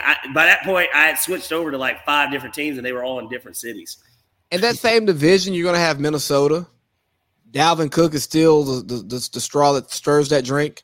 I don't care how good Kirk Cousins is poised to finally kind of be in a lion share role. I mean, they got the other Williams that was in Green Bay still, but – Oh, yeah, you're talking about the Lions. I don't even have the Lions on my list because I don't think they're going to be a good team, but you can throw the Lions in there. You got Arizona. In order for Jared Goff to be successful, they're going to have to be able to run the ball. You got Arizona. The split. Well, I'm not a James Conner guy. I'm not a James Conner guy either, but they run the ball in the red zone, and that run. Cliff doesn't run the ball as much as we'd like. Okay, I know that, but in key moments, the threat of that run makes their team what it is, and that's what I'm getting to. And then finally, Denver. Well, I got Dallas. If they're going to be anything, it's going to be Zeke and Tony Pollard. I think Zeke has a bounce-back season because he's going to be healthy. And finally, we got Denver. Hey, Denver's going to be run first. And let's not even – and this is why this was important because I was going to give you over-under. So now I formulated what that over-under is going to be. Hey, can you carry for a few minutes while I go pee? Yeah, go ahead. All and right. that I'm glad that you brought up the running game. And I'm going to wait until he's back in order for me to actually talk fully on what it is because I'm going to present Big Baby with an over-under for the season so that we can go back and look at it at the end of the season and see exactly if Lee's ledge is something that he gets pushed over or something that he hangs on to like the cliffhanger man from PBS. I don't know if anyone remembers that, but you had the cliffhanger guy. He's like, can't hold on much longer. It's funny to me. But you look at the NFL and how it's went from a running league to a passing league. And that trend is showing with these staggering numbers over just the last 3 years alone that I just looked up on how many 1,000-yard rushers that we have. So let's look at 2021. You had 7,000-yard rushers. Jonathan Taylor being the overwhelming rushing leader with 1,800 yards, almost 500 more yards than Nick Chubb, who was second, who shares carries. Then you had Joe Mixon, Najee Harris, Dalvin Cook, Antonio Gibson, and Zeke Elliott. Now, these numbers are a little skewed because there's so many guys, especially in a position like that get hurt, right? It changes a lot. You get hurt, and it'll make those numbers change up a little bit. And I was just telling kind of the viewers how I'm going to come up with your over-under number. We're going to be able to look at it at the end of the season to see if, Lee's ledge is something that you're getting pushed off of or that you're just kind of standing there and you're looking. Or you turn it to the cliffhanger guy on PBS. You remember the guy can't hold on much. You know that guy? Yeah. And so 2021, there were 7 1,000-yard rushers. Okay. Jonathan Give me Taylor, names. Give me some names. Jonathan Taylor, who's the overwhelming favorite. I mean, who, by 500 yards beat out second place with 1,800 yards. Nick Chubb was second in the league while sharing carries.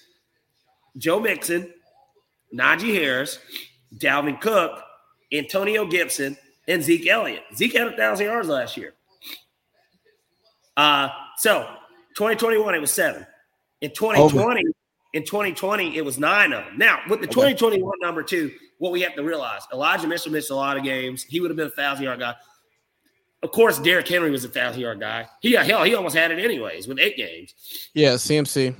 There's a lot of guys. CMC, Aaron Jones is really a 1,000-yard guy. But 2020, there were 9 1,000-yard guys, with one of them being Lamar Jackson. So technically, quarterback in there. So 8 running backs.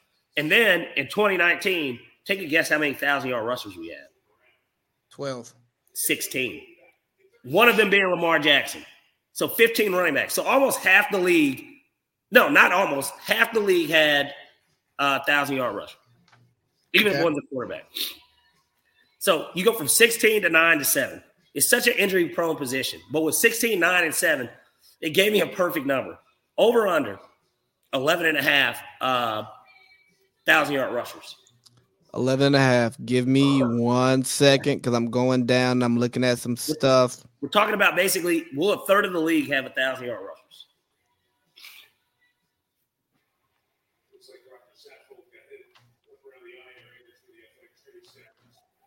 Let's see. I think so. I'm going through my list. You're gonna take the over. I'm probably taking the over. Okay.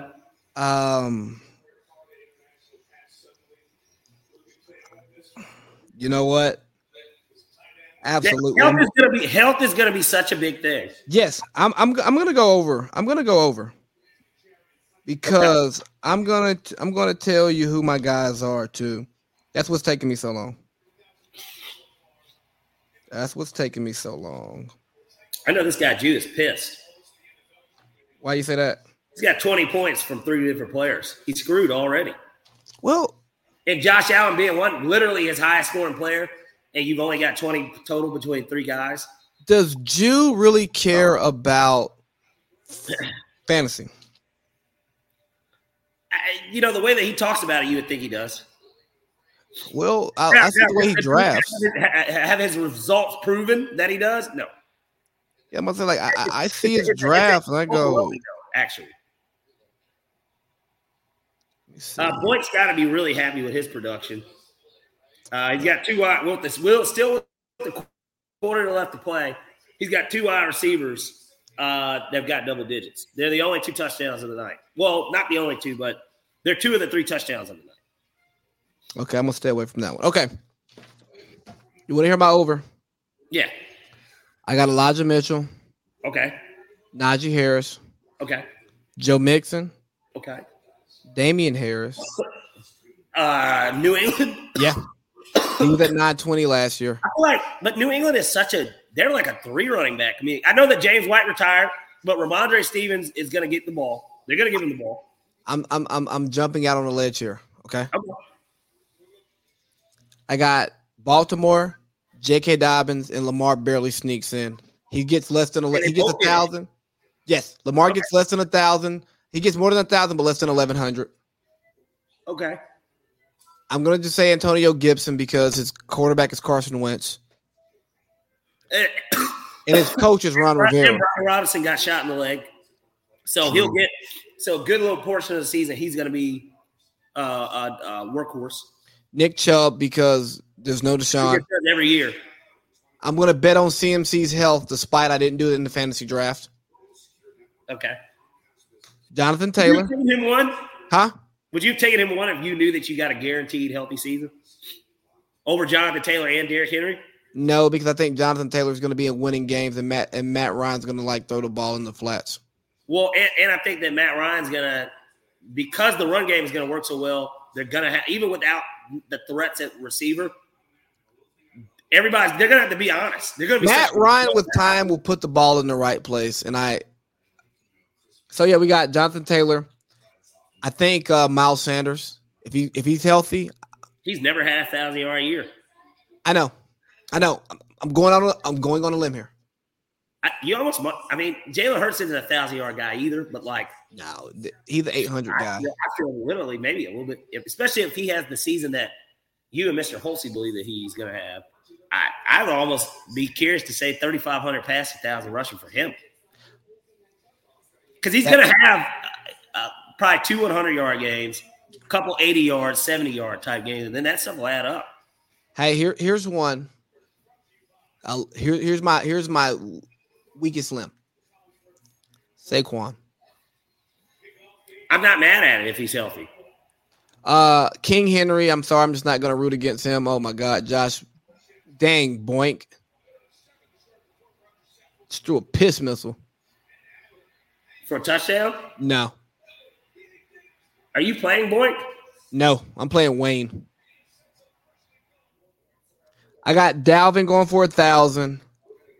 And then I got Zeke going for 1,000. They just turned the game off. Huh? They just turned my game off. Oh, that sucks. They have breaking news. 2 Cobb County deputies killed, standoff underway in Marietta. How many deputies? 2. 2 killed, standoff underway. Oh, yeah, you don't care about that right now. You don't even live in Marietta. No, not really. Yeah, I mean, gosh, we could hear about that later. I got Zeke going for 1,000 because I think Zeke's back. If the Rams don't stop them here, I'm not covering. You're right. And then I got Javonte Williams. Because they're going to run the piss out of the ball. I'm fine with that. Did you wait? You said Alvin Kamara, right? I did not say Alvin Kamara. Okay. I wouldn't be shocked, but I don't know what that offense is going to look like. I'm afraid of it. Jameis needs a running game to be successful. He does. And so anyone that thinks the Saints are a playoff team. Yo, you got the game back? Yeah, it's back. J. Ram and Stephon Diggs, this game they're playing is funny. I love it, though. I do, too. Oh, wow. So, all right, so the Cobb County deputies were killed while serving a warrant. Hey, man, Cobb County ain't nothing to play with. I really need to get a stop here.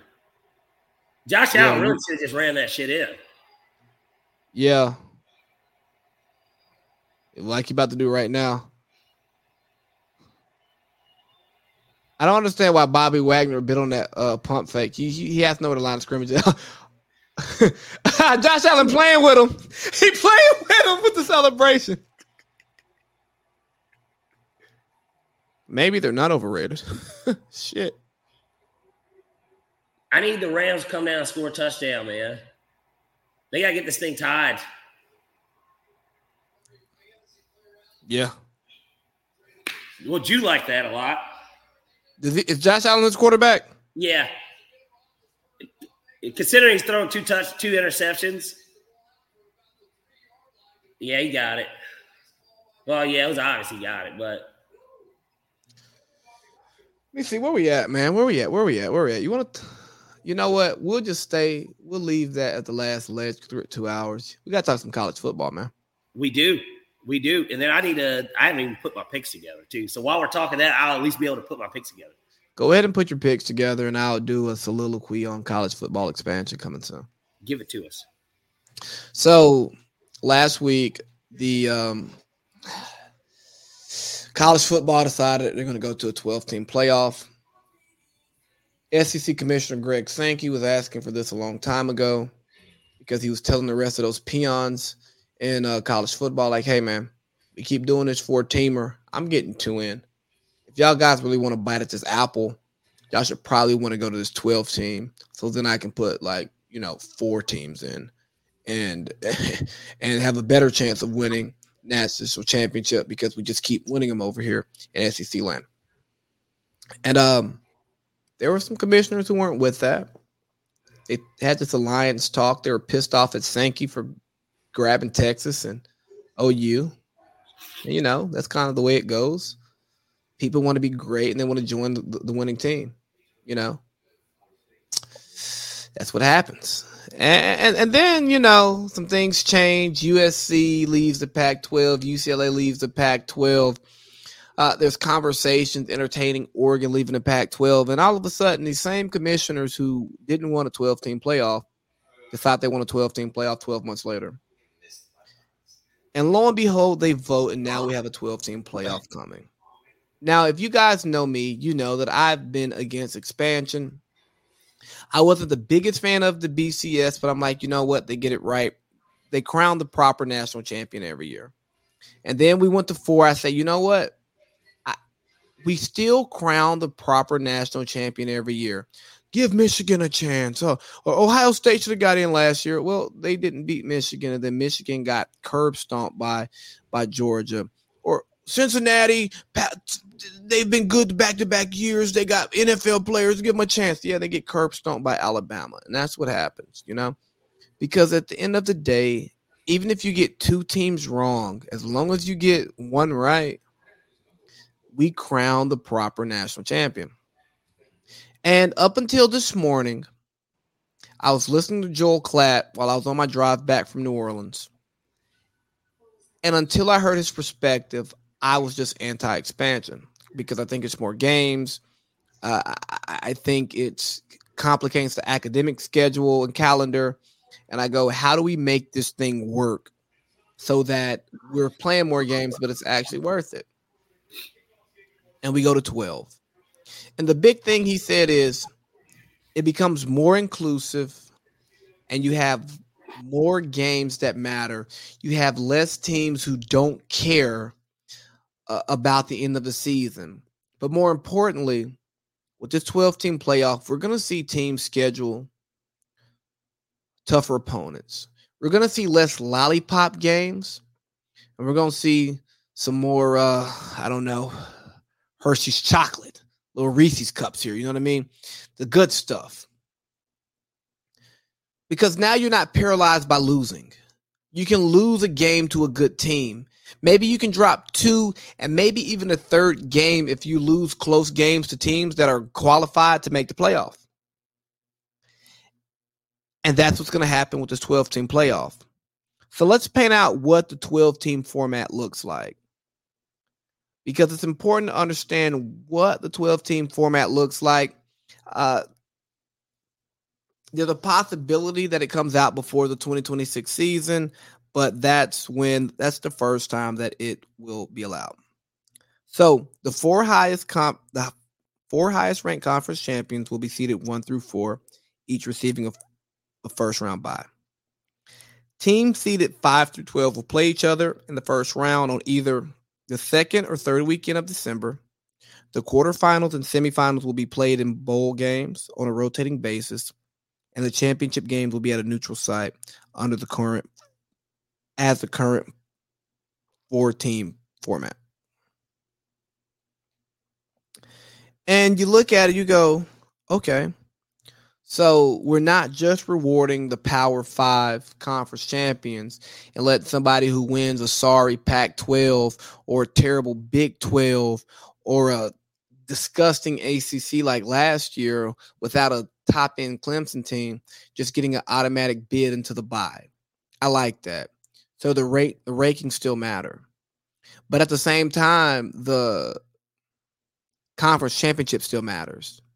And if you think about last year, maybe Georgia doesn't even win the national championship if we go to the 12-team format because they didn't win the SEC. They don't get the bye. They got to play an extra 2 games.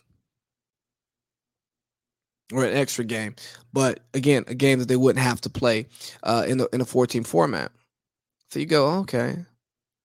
Now, are there going to be some issues when we have again, like a Georgia, Alabama last year, a high-end team who doesn't win their conference championship being seated below a team who gets a bye, who gets because they won a weaker conference and they're ranked lower, but they are conference champion?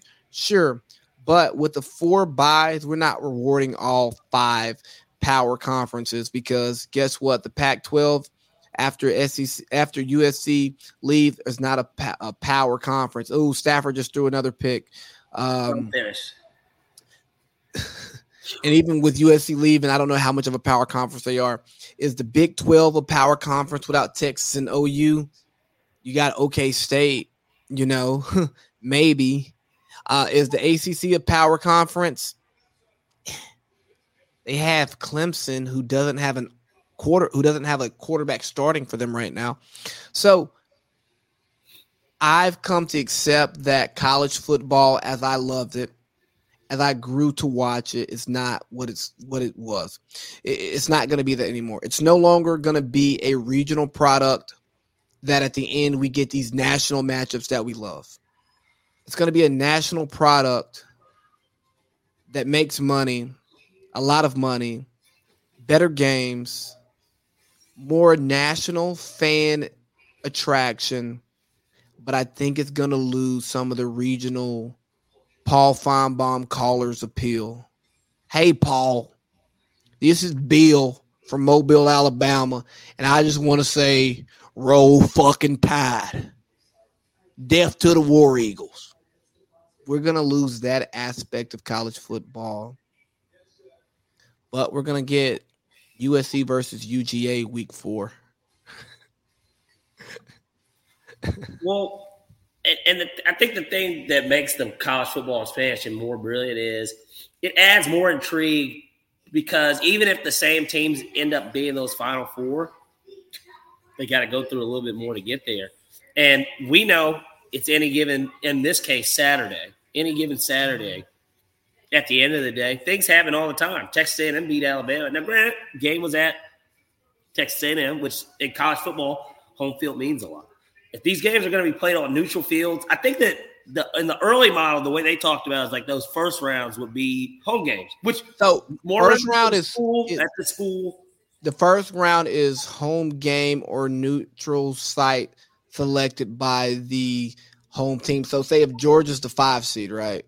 They might say that they want to play either in Athens or Mercedes. Or Mercedes, yeah. Alabama could say, you know what? We want to go Jerry World. That's our home stadium. Right. So Clemson could say we want to be at Bank of America. No, they won't. Yeah, Death Valley's kind of the other Death Valley. But here's the thing I really like most about it is I think we get better non-conference scheduling in the regular season because you're not going to be petrified to lose a game. Like we could get a Georgia Penn State game. In Happy Valley or between the hedges?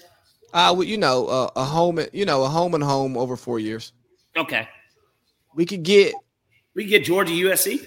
Yeah, Georgia USC. We can get Georgia Tech is already going to be in. We can get Georgia OK State. And I think this allows the UCF. Yeah, Georgia Ohio State. I think we get the UCFs of the world. We get them the opportunity to get their brains blown out. So when they start yelling, we deserve to be there. Because we went undefeated twice, just like Cincinnati did kind of last year. They're like, well, we went undefeated the year before. And lost to Georgia.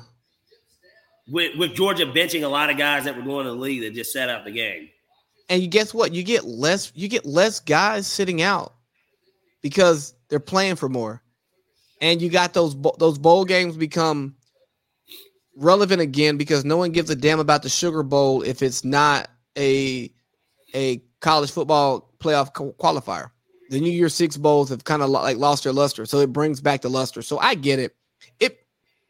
You know what? I'm sold on expansion because the way of player empowerment, and it's not about playing the game because you love it. It's about playing the game to get paid, which I don't knock players for doing that, but you lose something. Relevant games stop mattering. Didn't Ohio State have receivers playing corner against Utah in the Rose Bowl that they didn't care about? Yeah.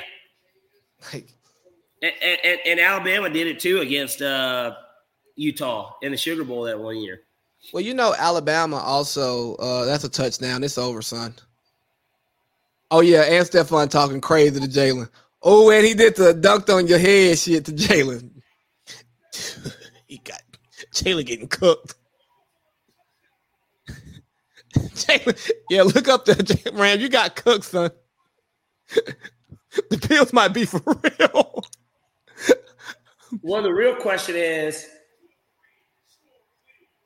gosh, you know what? We knew that this was a fair weather. Oh yeah, you were beat. You were beat, Jay. Fans, and so what was Jalen doing? I'm mad. I'm mad because I did like the Bills to win the game, but I felt like Rams plus 3.5 was just it was the safest bet. It felt like a field goal game. Same. It's a dog walking. Yeah. But you remember that one year the Patriots got their ass kicked by Kansas City opening week after winning the Super Bowl? Yeah. On to Cincinnati. And that was a Monday night game. Yeah, it was. I'm trying to figure out what coverage they were in, though, because if you're watching that, was Jalen cheating with his eyes in the backfield because he saw Josh rolling? Because it's not like Josh had a Teddy Bridgewater arm where he would just not run with him. But I think Goodell's about to make the call. You know, that's the one thing we miss when watching football is that you don't really know what guy they're supposed to do ever. You can assume, but you don't know what play was called. You don't know what their checks are. And you could be evaluating something totally wrong. Because even with the PFF grades, people think that's gospel. But that's way more of cookie cutter what you're supposed to do given this offense, given this defense, maybe a little bit of inside information, but how much true inside information are those guys getting at Pro Football Focus? Because do the coaches really trust them? I'm not an analytics guy. I'm not one of those guys. I think that they have meaning, but I don't think that they determine anything. It just what does it really tell? I mean, they don't have context. Yeah, it doesn't really say much, and so like the analytics that matter is like, what does this quarterback do on third and short when being blitzed, right? Those are some very specific analytics that can paint a picture to me that contextualize something. But the analytics that are often used on how television, often are they going to be in third and short? Who's the opponent? Like, what's the circumstance? What point in the game is it? Like, yeah, right. It's like going to a math class, right? I think we talked about how education, what we think is important for high school and stuff. It's like going to a calculus class and you're learning about a formula that you'll never use in life. I'm sure that the formula is right, and I'm sure that, there is use for it, but what difference does it make if the situation doesn't fit mine? So it's like pointless information. It's information and it's correct. But what does it mean? Bro, listen to this. I was talking to my little cousin yesterday. She's a freshman at Tulane. She's a business major. She's a business pre-law major, right? And we're talking about classes. And she told me she was in calculus. And I said, why are you in calculus? It's a requirement for our business degree here. I go, but you want to be a lawyer. And even if you didn't want to be a lawyer, you're doing business. You don't need no fucking calculus. Did you take calc? Yeah. They made y'all take calculus? You took business calculus though, didn't you? Yeah. At Morehouse, yeah. Business cal. I think she's taking cal. It's a requirement. Now it's still think about it, all business cal is cal, but put into a business like word equation. Question. Have you used it in your business life? Subliminally. Okay. I don't think it directly works that way, but there's a situation where, am I using a formula? No. You just got to know basic math in reality. But can you make it into a where I need a certain amount of profit margin with X amount of profit markup on each employee? How many employees do I need at this? Like, it works itself out to where it can be used, but am I using it directly? No. Is that how calculus is? That calculus, bro? I didn't take any calculus classes. Well, I'm saying that's how it would be with business cal. Like, wait, no, because I'm thinking like what you're saying in business. I'm thinking of that. I'm like, isn't that like, it's not basic math, but it's just what do you have and what do you want? Right. Exactly. And if this is inventory when do I need to re-up on inventory based on the amount of customers and what I'm selling or whatever. Like when that would be how it would be subliminally. And that's more process analytics than that's. We're nerding out on other shit. Speaking with the of football which, game on, but that's because it's so unentertaining. Can we chalk this up to? I don't want to say Super Bowl hangover, but just sloppy. No, here's what it is. 2 big plays have blown this game open. Sean McVay gets all this credit for not using the preseason. And I've heard far too many high-end Hall of Fame players say, I needed the preseason. I needed a tune-up game. Wow. I bet you don't have I'm sorry. I know you don't have a TV up. It's nothing but Bills fans in there. And I guess somebody ran onto the field. Oh, yeah, it's loud. McDermott still ain't smiling. But no, Andy Reid, the Kansas City Chiefs, they played in the preseason. So did the Bills. Josh Allen threw he did one drive. They took him out. He scored a touchdown. Brady played in the preseason.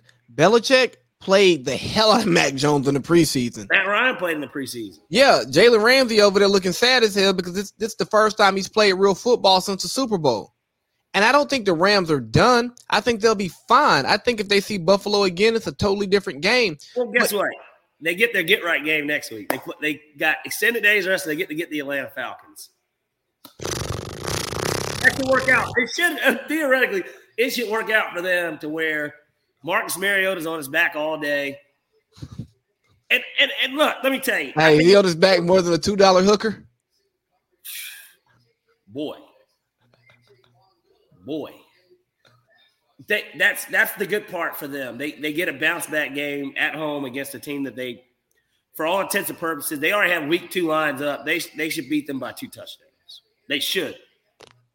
Now, Falcons win week 1. Let's say they win Sunday. That line will probably drop to 12.5, 11.5 or something. Just because I would pound the Rams.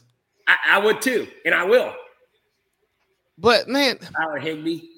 So they're gonna punt. I love this. I wouldn't even punt. There's no cover. There's no cover here. You know what I mean? Like, why not? I absolutely love this. Stop him. Don't get there. He got it. I just love this so much because I'm so tired of not playing football being rewarded. This whole, you can't play in the preseason. You can't practice them too hard. Dog, you don't get good at football if you don't play fucking football. This ain't basketball where you can go to UCLA, go to that pro-am and get legitimate reps in during the offseason. I'm worried about Drake London too, because Drake London, for all intents and purposes, hasn't played a football game since October. He had the one catch in preseason against Detroit, and that was it. Didn't play the rest. And I think he actually got injured was the thing, but like, still, it just. I would have drafted Jameson Williams hurt ass anyway. We already got a big receiver in our tight end, Kyle Pitts. Give me somebody going to take the motherfucking top off. Drake London didn't run a 40 on purpose.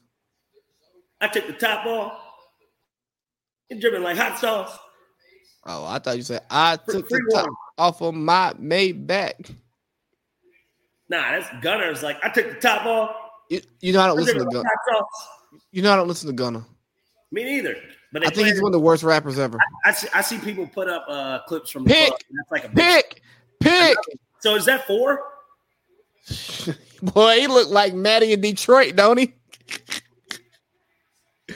You gonna run back? No. Well, he makes the tackle. Where's Jared Goff when you need him? Is that 4 picks? Who's on? I think he's Juice's backup too. Let me see. I think I'm seeing 2 right now, but I don't know if ESPN's updated it. Boy, that Bills defense is something else. Yeah, no, it's 3.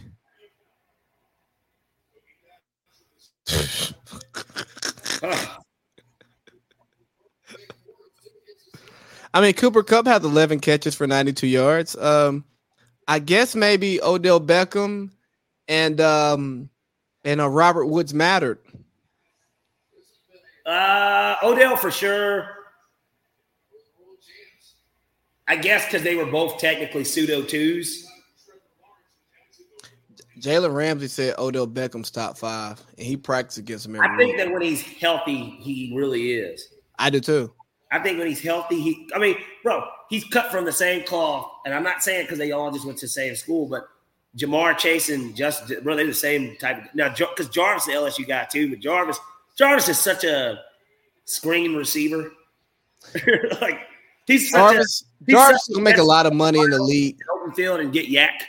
Jarvis is going to make a lot of money in the league, and he'll probably play on 2 or 3 more teams. You like Jarvis. You never love him. No, you don't. You're always looking for his replacement, but you're happy that you got him. I.e. Miami, i.e. Cleveland, and we'll see the same thing in New Orleans. It'll just take an extra season because he's from there. Josh Allen is one happy motherfucker. Yeah. This is going to be great for them. Like, it's proving everybody right why we all have picked them to go to the Super Bowl. I mean, yeah, it is. You know the Rams are a good team. Even with bullshit fans, they're still a good team. Look at Stephon Mall. And she going to be at Jerry World on Sunday. You know, she living real good right now. Oh, man, you got to love it, bro. But that's the dream as a parent. Yeah. You get 2 kids, man. They made it to the league. Bro, they played against each other in the Pro Bowl. Like, come on, man. That's a proud parent. Like, no matter what she did wrong, she did it right.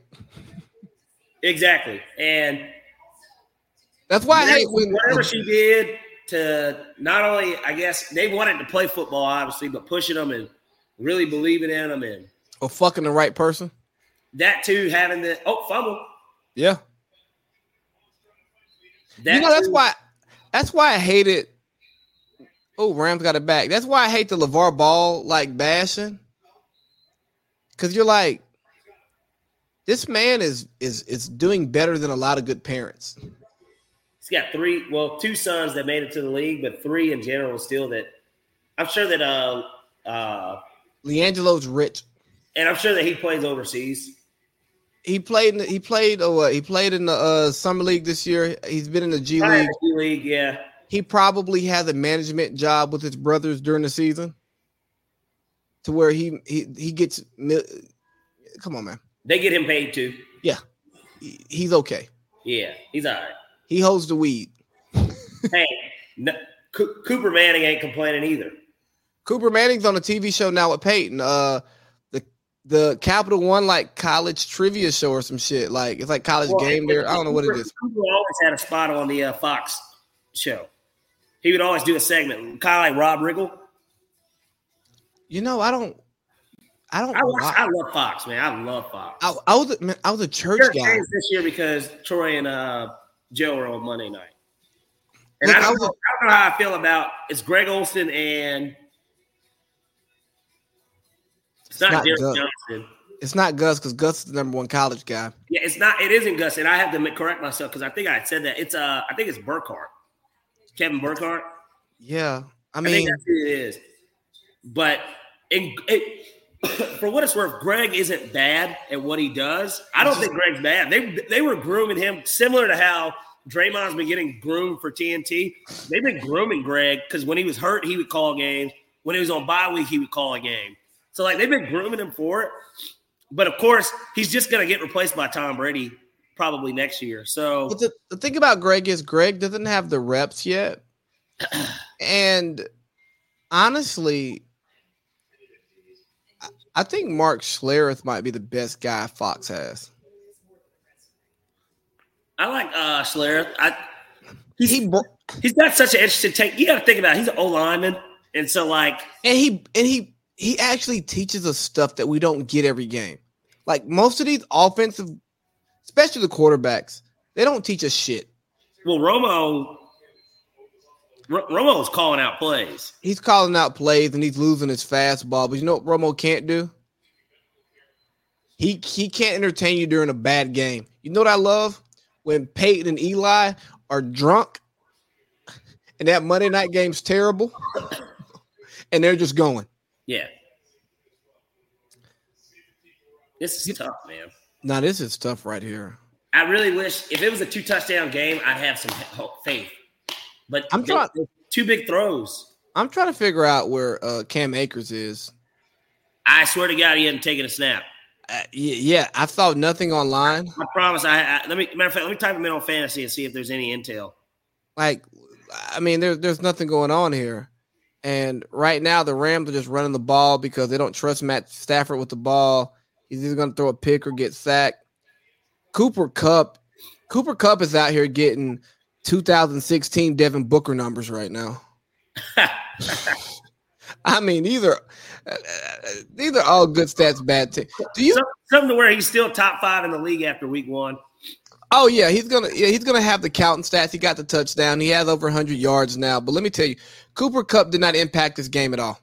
Okay, so check this out. Cam Akers has 3 carries for 0 yards tonight.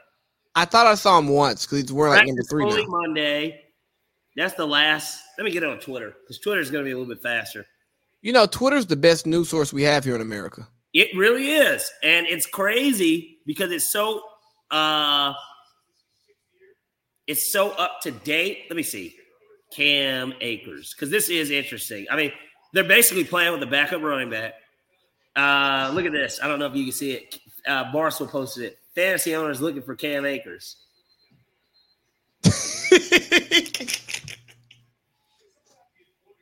You know, just from watching this game, and I'm going to go back and watch the replay tomorrow, and I'm going to watch the all 22, be a nerd. But I'm looking at Cooper Kupp, who has 14 targets. Tyler Higbee has 10 targets and 5 receptions. That's fucking terrible. Henderson has 5 targets, but he's a running back. Strongawek, whoever the hell that is, he has 4 targets. Damn. Allen Robinson has 1 target. Somebody said Queen Elizabeth and Cam Akers have the same number of yards today. Maybe she has a little bit more because they actually moved her body. You're a dick, man. You're a dick. Somebody said Cam Akers is going to be commentating an 11 a.m. Syracuse-Boston College game on ESPN2 in 2 years. Hey, you know what? RG3 is pretty good. Hey, let's talk about that. RG3 being pretty good. And did you hear what he said about the Michigan quarterback that scored? His last name is like Orgy. And I heard it in real time. He busts through the hole. He said he gets to the end zone. And he said, and then we have an orgy. I heard it in real time.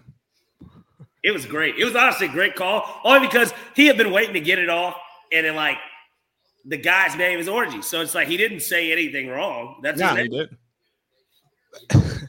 But I with Pat, what is Pat's name? The fucking punter, Pat McAfee. Pat McAfee coming to game day and Robert Griffin getting in that booth and Herb Street going to Amazon. I know Herb Street's still there during the big games. ABC is looking to pivot because I don't care what nobody says. ABC doesn't like Herbie going to Amazon. They don't. But you got to remember, man, they just backed up the Brinks truck for Troy and Joe. Now, like I said, the real question is, obviously, they're not going to call anything college. But that's why they bought, like you said, that's why McAfee. They like the edgy ass guy. Because they're trying to get rid of Lee Corso. Well, like we said, him and Dick were guys where I said, man, when are these guys just going to call it a day? Like their time has passed. Hey, look, if ESPN hires Mark Titus and Tate Frazier, it's over with for Dickie V. Because they're the edgy college guys. If they were smart, if ESPN was smart, they would throw the bag just because they already do NCAA during the tournament. They would try and poach one of the guys from TNT not named Shaq. But they can't be. They won't because they won't throw the bag and they don't have to. They could. I feel like they could poach. Like Barkley clearly is willing to listen because he was willing to listen for Live Golf. But have you heard Charles Barkley talk about working at ESPN? No. I'm gonna find it. He hates the 4-letter network. I want Chuck to tell you why he won't work for ESPN. I won't do it justice by trying to. Ernie's obviously the TNT staple, and then Kenny. The thing with Kenny is Kenny always is getting interviewed for GM jobs. So he clearly, if he was interested in moving, he's more interested in actually working for a team. Here we go. Y'all are fixing to watch a live TV show. I'm sorry, America. We called made y'all, Inside the NBA. we made y'all stay up for that beat down. And we're live here at Studio J in Atlanta. Ernie Johnson, there's Shaquille O'Neal, Kenny the Jet Smith, Ernie, Charles. each other. No handshakes before or after the game or Who any of acknowledge that people stuff. they don't like, Ernie? 122. I only. Wait. Why wouldn't you go to ESPN? Why wouldn't you go to ESPN? Did that go work me like a dog? And But Things that happen. What'd you say? that's what I just said about Troy and Joe. Joe will call baseball games. ESPN radio, and then come up with that little puny Yes, trick. nothing. You wake up, ESPN department. I'm telling you. Nothing good happens after 1:15 in the morning. in these ESPN studios. Deportes. They have me on ESPN Deportes say, muy bien, gracias.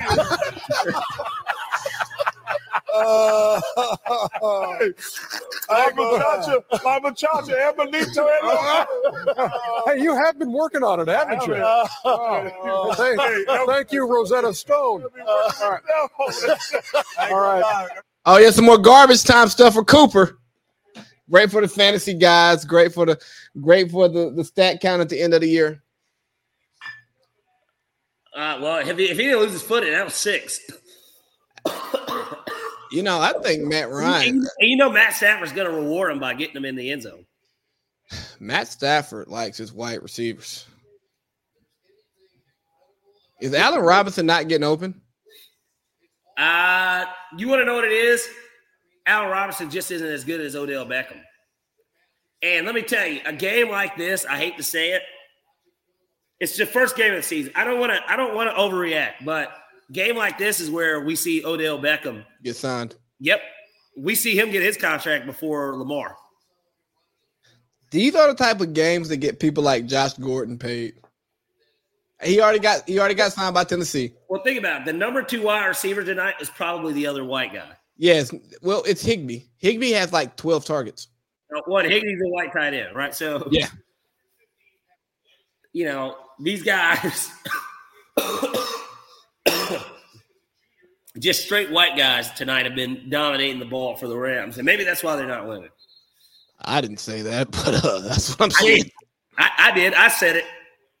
I mean, no Cam Akers. Ball's going to Cooper Kupp. Well, that's weird. It's just weird. It's like Matthew Stafford just got sacked because he stared down Cooper Kupp, and he has 2 linemen behind him on the ground. And one looks hurt. I mean, look, no, and this is what I'm saying. The Bills have the best defense in the NFL, and they added fucking he was covered. Oh, they're disrespectful too. I saw somebody on the sideline had the number 3 for the Rams. Well, he'll lose that when OBJ comes back. Can you change your number in the middle of the season? Yeah, he'll get cut. Right. It'll be a guy that gets cut. Tell you what, boy, Matt. 7 I wonder what sacks, Skip Bayless is 3 tweeting right now. I'm not gonna lie to you. 7 sacks, 3 picks. I think a forced fumble as well. Hey, so after this, we're gonna just say Georgia mollywopped Oregon, then we'll get to the picks because there's only one game that matters this week: Texas, Alabama. And that's on my sheet. And I mean, there's another game amongst ranked opponents, but it's like BYU and somebody on the back end. Another game that's in my picks. Who?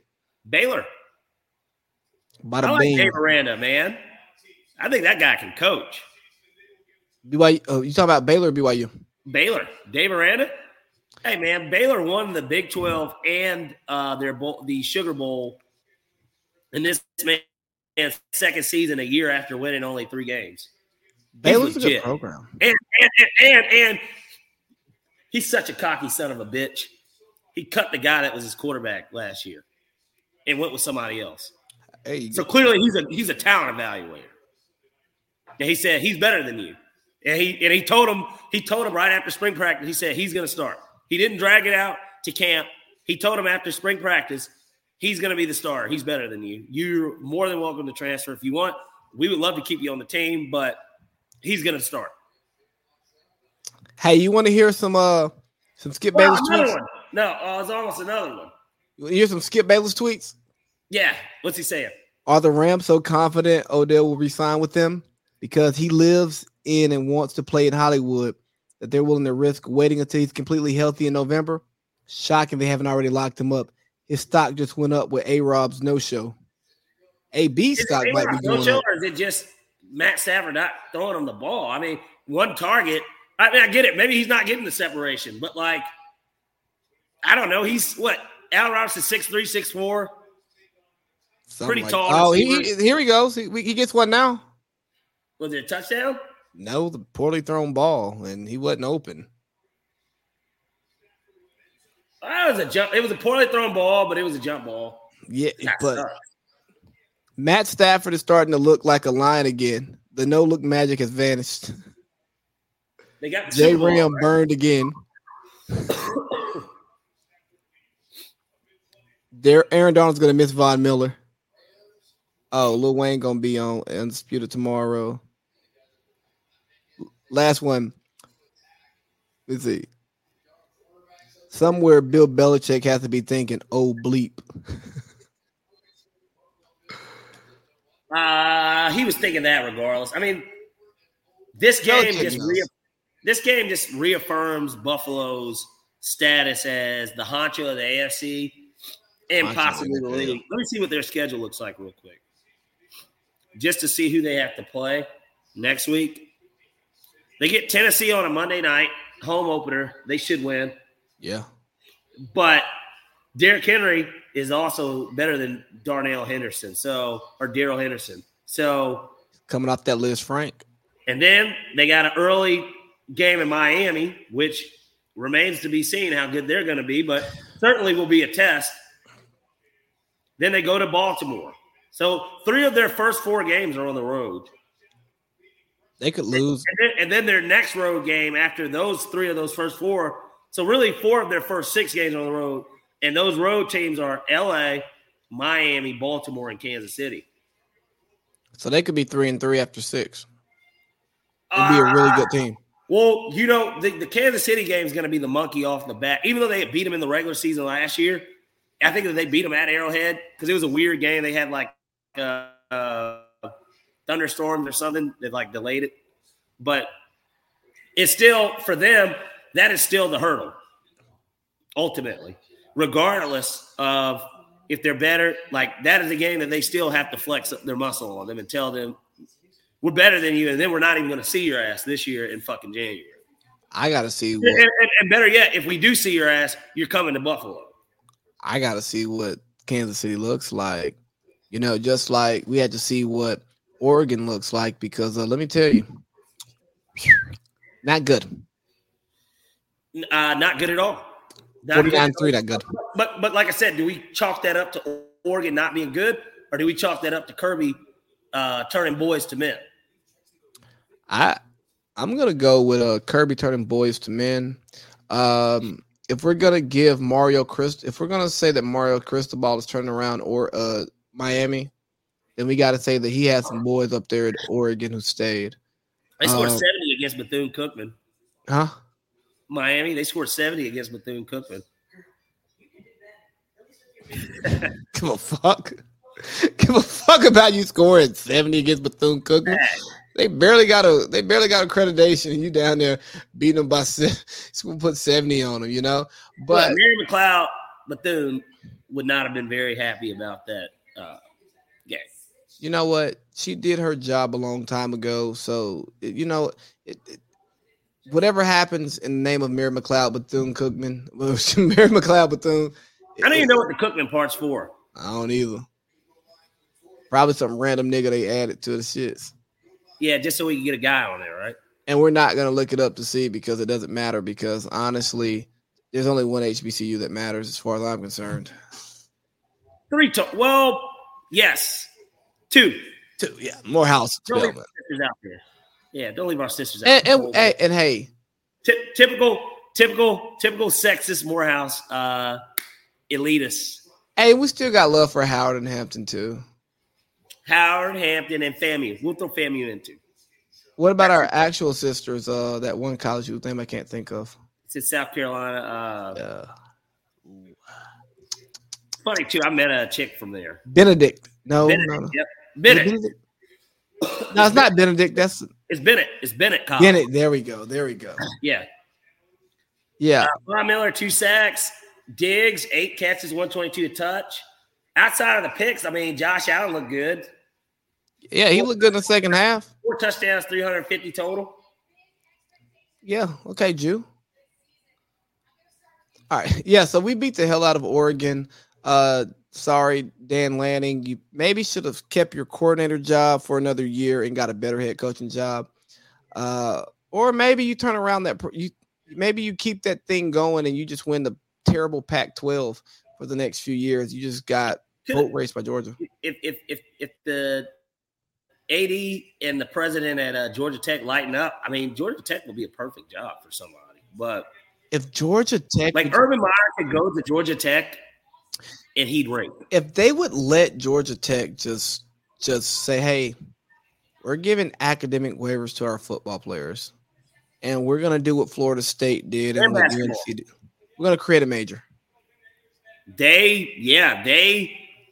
Operations. Are they not set up to like succeed if they really wanted to? I've always said Georgia State should be the school that does it. They're not. They're in the Sun Belt though. I mean, well, yeah. I feel like they say, hey, Luda. They've grown quickly over the last 5 years. No, and I say it's like a 15-year move, right? Like you overpay for the coach. A coordinator, join the ACC. A coordinator that's like young but good, and you make him the highest paid coach in the conference. Or you get the solid coach who fucked up, right? Well, that's what Southern did. They got Clay Helton. I mean, and I question him as a coach, but clearly he wasn't a god-awful recruiter. I mean, he won a Rose Bowl. Yeah, and he's had guys get drafted first-round picks, you know? While USC was shitty. Like, he was still putting guys into the league that were top picks. Yeah, you know how, what's Rick Pitino, how he went to, like, that random school? Iona, yeah. Iona. You go find, like, you go get Art Browse. Well, you know, he keeps getting everywhere he goes. The man was going to be the offensive coordinator with what's-his-face at Southern, right? Uh-huh. And then he got, like, 3 days later was gone because of the backlash. But you got to find you an Art Browse or a Hugh Freeze, somebody who really fucked up. You got to get him from Liberty. Because Liberty obviously had Malik Willis, and they got it from Auburn. They were ranked at one point 2 years ago. Yeah, you got to get somebody who really fucked up, like Lane 5 years ago. Yeah. Sark if he gets another DUI. You're a dick. Come on, man. Sark's been clean for 6 or 7 years now. Yeah. And you want to know how I know? Because Arthur Blank was fucking giving him the breathalyzer. The door doesn't open unless he blows into it. Well, so he could never show up to work hammered. He could never show up to the facility hammered. Any drinking he did had to have happened the night before, and his ass was flushing it the very next day. The day off for the guys, he was flushing it, and he was watching film. Hey, you know who I think Georgia State should go after? Who? Herm. He's about to get fired. Oh, big time. Go get Herm. You don't think Herm can recruit some Atlanta niggas? And then we make a move, and then G State. If State gets to a Power 5 conference, I mean, why can't he do it in Tempe? I'm talking about telling some niggas to stay home and hang out with their scammer friends and keep scamming and playing football. You play to win the game. Yeah, I don't care what you do after. Just be back at the facility on Monday. On time. Maybe. But you need somebody like that, and I think Herb is the perfect guy. Throw the bag at Herb if you're Georgia Tech. Throw the bag at him. Seriously, give him whatever he wants. I know what you're saying. Give him $15 million a year. I just think Georgia State's the better school because Georgia State can get the kids in. They can, but Tech already has at least a little bit of a. They're Tech. They're in the ACC. They've won before. Yes. They've won. Paul Johnson with nothing but running the ball won an Orange Bowl against an SEC school. Dan Mullen, Dak Prescott. They beat them. And that team was ranked number 1 at one point in the season. Yeah, honestly, it doesn't make sense for Georgia. He did it with doing nothing but running the football. I agree. Or maybe it's even Southern. Because, especially because we're on week 1 recap. What's his name? Jeff Collins, coach at Tech. Uh-huh. After, everybody expected Clemson to beat the shit out of Tech, but they played them tight for so long, and then they just blew it. 4-point game at halftime. Yo, Clemson's not good. They aren't, and what it is DJU isn't good. And I think I put it in the group. I forgot the guy's name. The guy that's back, that's a 5-star. Yeah, the top 3 guy. Yeah, that's gonna be his job by week 7. I think week 4. When did Trevor take over for Kelly Bryant? Same week. Week 4. Yeah. That's what we're looking at because DJ ain't good. He isn't. He's living off that Notre Dame game. He lives off the Notre Dame game. Literally. I was in and out of that game because I was that game was Monday. I was just drunk as fuck. I was in and out of that game, and I'm like, yo, this guy stinks. Yeah, he can't make the throws. What about your man Brian Kelly? Or is that my guy? I didn't get to watch the game. I was traveling. I was traveling and driving and trying to watch as much as I could.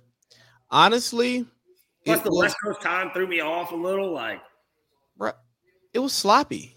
It was just sloppy. I saw how it ended. I did see the highlight. I obviously missed it, or they blocked the extra point. Yeah, and people say he should have went for 2. Whatever. Yeah, apparently there were 2 special teams miscues already. Yeah, it was just sloppy football. It was just fucking sloppy football. And I don't know if it's because Brian Kelly's not – I'm not going to blame Brian Kelly. I'm going to blame Brian Kelly for it. It's week 1. It's week 1. The O-line wasn't good. Butte wasn't getting the ball. I don't know if that was scheme. I don't know if that was quarterback. I don't know if that was him. But it was just bad. And, I had to eat my shit as a fucking Brian Kelly truther in the group text. I'm like, yeah. That's why it was crazy when you said they'd be contending for a national championship in 3 years. And I'm like,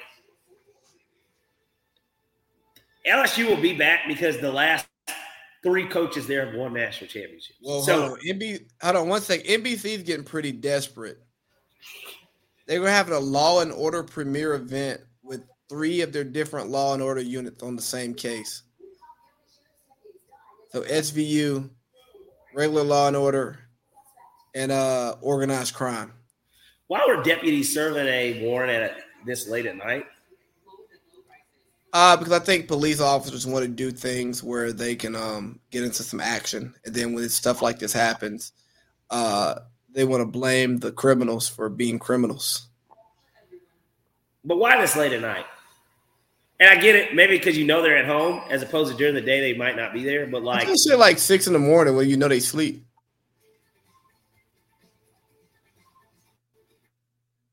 Or 8 in the morning before they leave. We gotta stop this. How about you do some good cop work like the good criminals do, right? The people who break in houses. You actually peep the schedule. And then you catch them as soon as they come home or they're about to walk out the house.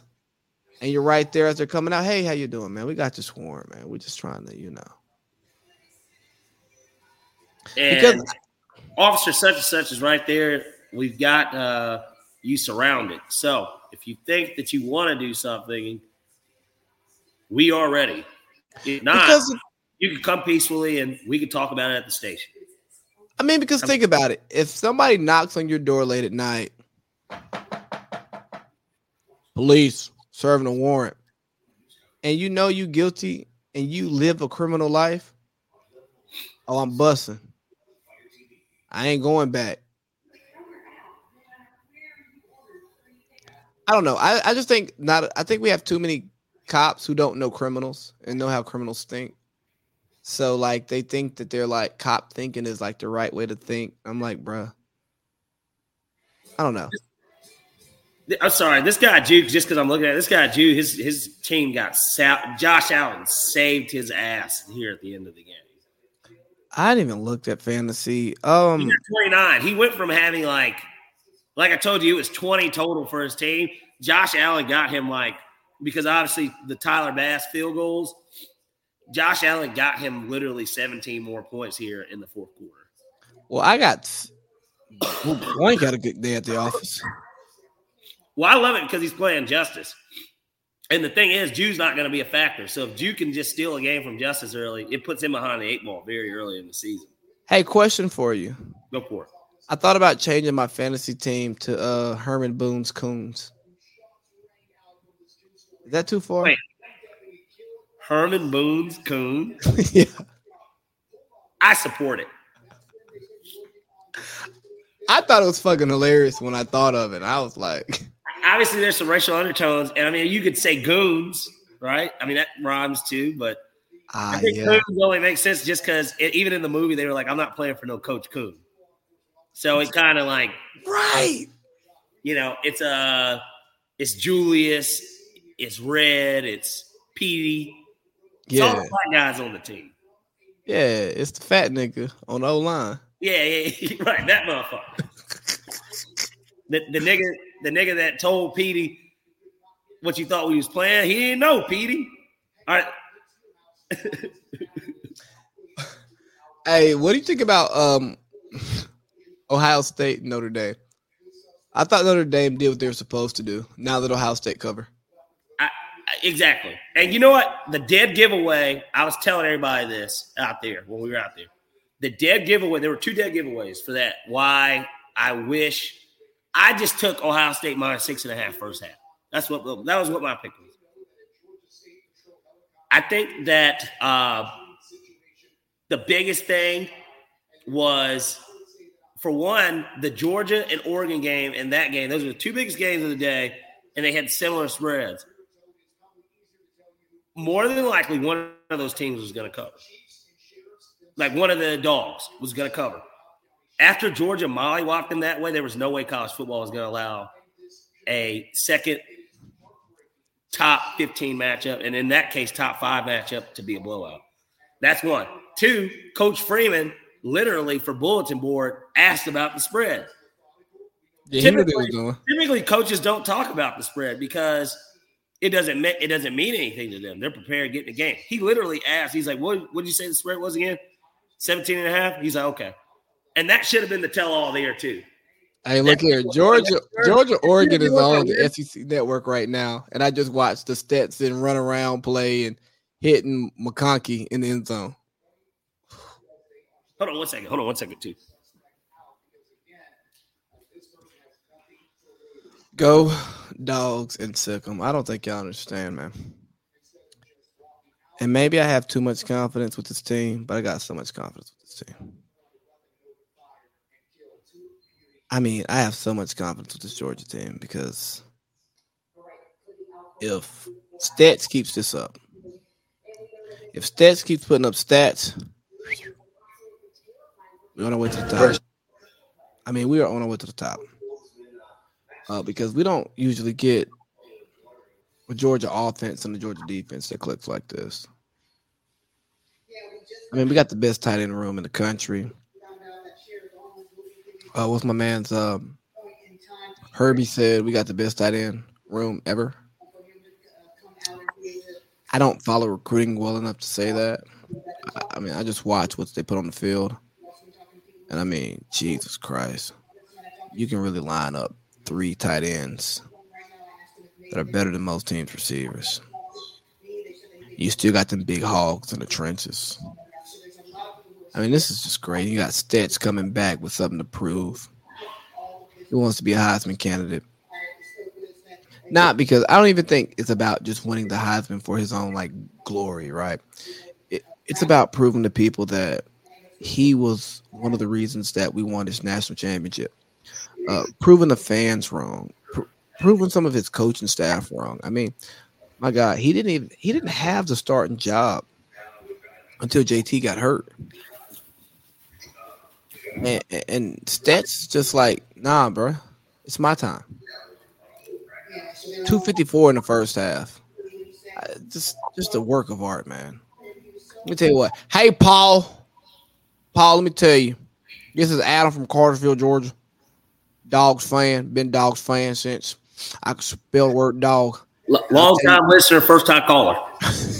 There we go. Long time listener, first time caller. Thank you, Paul, for letting me in here. I'll tell you what, Matthew Stafford, he was my favorite Georgia quarterback. No, he wasn't. I like David Green.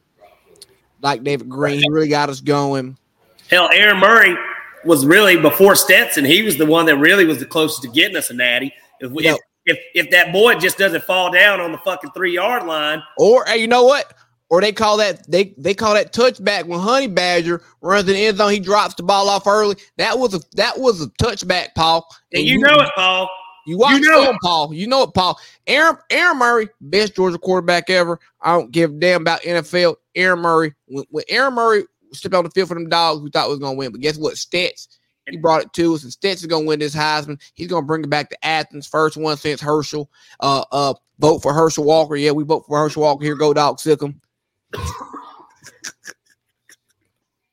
We're not putting that big nose Morehouse coon looking nigger back in that office. Warnock, Warnock used to be a pastor at that church that Martin Luther King came. You know, Martin Luther King, he supported socialism and communism. Do you really think we want to support a preacher who came from that church? And they went to that Negro college. That HBCU.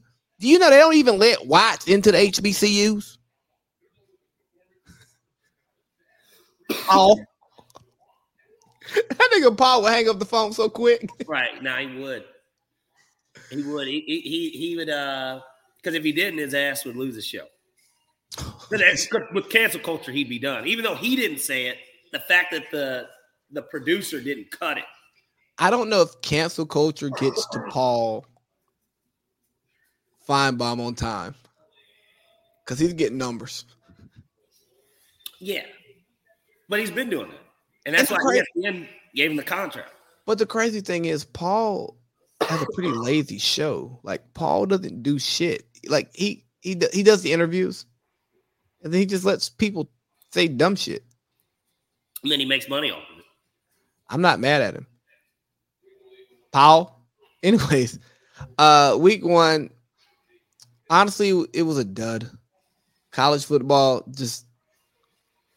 They don't put enough good games on in the same weeks. But week 2, we have one game that we care about, and it's about Alabama making sure that they beat the holy dog shit out of Texas. This game cannot be close because, God forbid, it's close. The Sark fans of the world, the anti-SEC nation will say, see, Bama's not with it. Paul, I told you. Texas is going to come to the SEC. We're going to run shopping there. We got when they get that Manning boy back under. When that Manning boy is under center, we've already seen what 2 Mannings could do in the SEC. What do you think the third one's going to do in the SEC? And apparently, he's got the most hot of all of them coming out. I mean, the boy doesn't have a social media, and somehow, some way, he's just focused. He's a sponge. All he does is focus on football. And the difference between Cooper and Eli and Peyton. Pineapple under the sea. Okay. You understand Cooper, he took on Archie's athleticism. That's why he named his son Arch.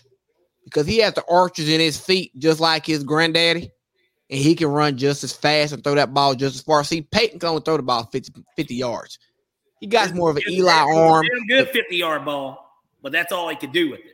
He's got an Eli arm. He got Peyton accuracy, and he got Archie Manning's feet, baby. He's going to be the best quarterback Texas history. You know what? Hook 'em horns. Sorry, Vince Young, but Arch Manning is going to take us back to the natty. And he's got that Manning neck, so you know that he's ready to play. That stiff neck. I ain't going to lie, though. I watched some Arch highlights the other day.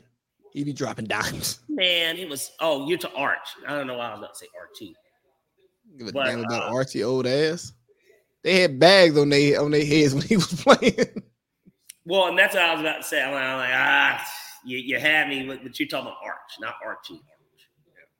I just want Texas. I really want Alabama to curb stomp Texas because I'm really tired of Colin Cowherd bigging up USC and Miami and Texas because he wants Cowherd low-key. I'm not gonna say he has West Coast bias, but like, of course, he wants the West Coast because he's a West Coast guy. So like, not even just West Coast bias, he has big market bias because he wants college football to be a national sport when it's just a Southern sport, really. Yeah, it's like the talent Southern and Midwest. Have you heard Kirby talk? Have you heard Jimbo talk? Have you heard Dabo talk? Even Lincoln Riley. Lincoln Riley is from the plains of Texas. He's not a California guy. It's a Southern sport. I mean, but like I said, if we look at it, 3 out of the 4 biggest recruiting states are Southern. Texas, Georgia, Florida. They're Southern states. And then there is California, your California guys. And a lot of those California guys, they typically, it's the all-American black guy. It's the all-American white guy. And then there's the, like, Samoans / mixed guys. Like, guys that have gotten the tribal tattoos, like Nico or something, like basically. I mean, you're not lying. And the thing is, California is big. So there's a bunch of athletes. Up and down the coast. Yeah. And then you look at the random states like Ohio. Who put out a lot of talent. Midwest, baby. North Carolina has a say-so, too. Alabama as well. Yeah. Louisiana. Well, for sure. Oh, for sure. Louisiana's got plenty of talent. Hey, one of my partners, you'll meet him the week we play Pittsburgh. He's from Michigan. He's a Pittsburgh Steelers fan. He's come to the game with me. He actually was checking Allen Robinson in a high school game and at corner picked off a pass on him. Oh, really? Yeah. So basically, where did he play? Just high school ball. No college? Nah, he went to TSU and now he's a cooking motherfucking cook. Like chef. Yeah, like chef. Like he's about to open up a food truck. He's a sous chef at a really nice restaurant over there. Where do the rich people live in Atlanta? Not Buckhead. Sandy Springs. Okay. Yeah, he's a sous chef at a really nice restaurant in Sandy Springs now. There's a restaurant out there I really want to try. It's a steakhouse. What's the name of it? Kaiser's. Apparently, the guy that what am I saying? The guy, like, it's not the name of his steakhouse. Kevin Rathman and some guy named Kaiser. They're like the co-executive chefs of it. But the menu looks better than. And I love Kevin Rathman. Kevin Rathman does a mean Ayu gratin sweet potato. It is out of this world. It's ridiculous. Let's go Saturday. Honestly, I'd be totally down. Because Tora and Maury, they don't even get back until Sunday. So I'm living the dream the next 2 days, I guess. Yeah, let's just go get like a really nice fucking dinner. Get a bottle of wine. Yeah. And prepare ourselves for disappointment or surprise. Because that's the only way it's going to – well, I tell you what, there really is no disappointment. No. It's only disappointment if the game is close and we falcon it at the end. That's the only way. That's the only way it can be disappointing. If they give us blue balls. Arthur Smith actually did a good job of winning close games last year. That's why we went 7-10. We actually won. Granted, they were all on the road, but we would win a close game, basically. Except for the Washington game at home. The Washington game at home and then Buffalo, because we were beating them at halftime. And what that came down to them calling that Matt Ryan running that ball out. Are you impressed by AR-15? Or excuse me, Anthony Richardson? No. And like I said, I didn't watch the whole game, but obviously I saw highlights. I think on paper, as good as both of us thought Utah was. At the end of the day, on paper, Florida, A, should have more talent. B, the game was at the Swamp. And then C, they only won by 3, and it was because Utah threw an intercept. I mean, he made a play. Right. The corner made a play, but it's because Utah turned the ball over with 22 seconds left. They were going to score. And worst case, went to overtime, which they could have won. And so, to answer you, I think that this week, if they cover the spread against Kentucky, maybe. You know, Josh Holsey. You good. Josh Holsey pulled a Josh Holsey in the group text, right? He wants to run his mouth and blabber this and that and the third, right? Because he is a Florida fan. And Pierce and I picked Utah. It looked really good in the Rose Bowl against Ohio State last year. Bringing back talent. They're good in the trenches. Florida new coach Billy Napier. We don't know what to expect. Yeah, let's go with Utah. Utah loses by 3, and he's just like, I want y'all to say that you're wrong. Look here, guys. Let me tell you something. I have takes. We have Lee's Ledge. And guess what? The thing about Lee's Ledge, sometimes I'm going to fall off the ledge. And other times, I'm going to be hanging on by my pinky toe. I'm going to be the only person on that ledge because I double down on what I believe in. And Josh Holsey has this idea that if you make a take, you're supposed to ride that take out after you've already been proven wrong and still defend it. And it's like, no, I was wrong. I made a prediction, and that shit happens. Part of making public takes and not group text takes. Well, and more importantly, we're all wrong. Yeah, often. We're all wrong. You know, we don't always get it right. Hell, once we review last week's picks for college football, I made a couple mistakes, but all in all, they were all very close. I mean, none of them were not close. And that's the thing, man. Like, I mean, we're acting like I said, just like I said with the Utah game, because I know that's what you're specifically talking about. You know, him and Justin trying to chastise us both in the group, but it's just like they were favored, and we understood why, and we were riding with it because we didn't believe in Florida.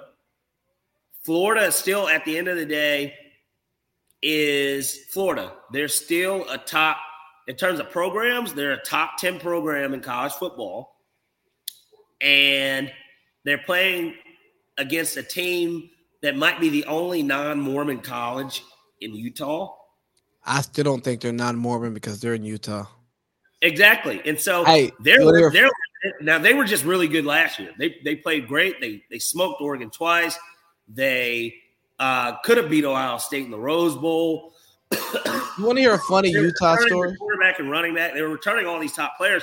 It wasn't a crazy take to say that they would win the game. They almost did. They turned the ball over in the red zone at the end of the game. They could have went to overtime, and who knows what happened. I mean, Florida should have won that game on paper. They honestly should have won the game. And Anthony Richardson looked really good. And the people that I listen to, because unlike some of our friends, you know, we have friends who say they trust their eye test. And I watch enough football and I consume enough sports to understand that even if I see something, I'm going to be wrong. So I want to hear different perspectives because they watched the same thing I watched and they saw it differently. So I admit that I don't know much about. The more I learn, the less I know. I say that all the time. The more I learn, the less I know.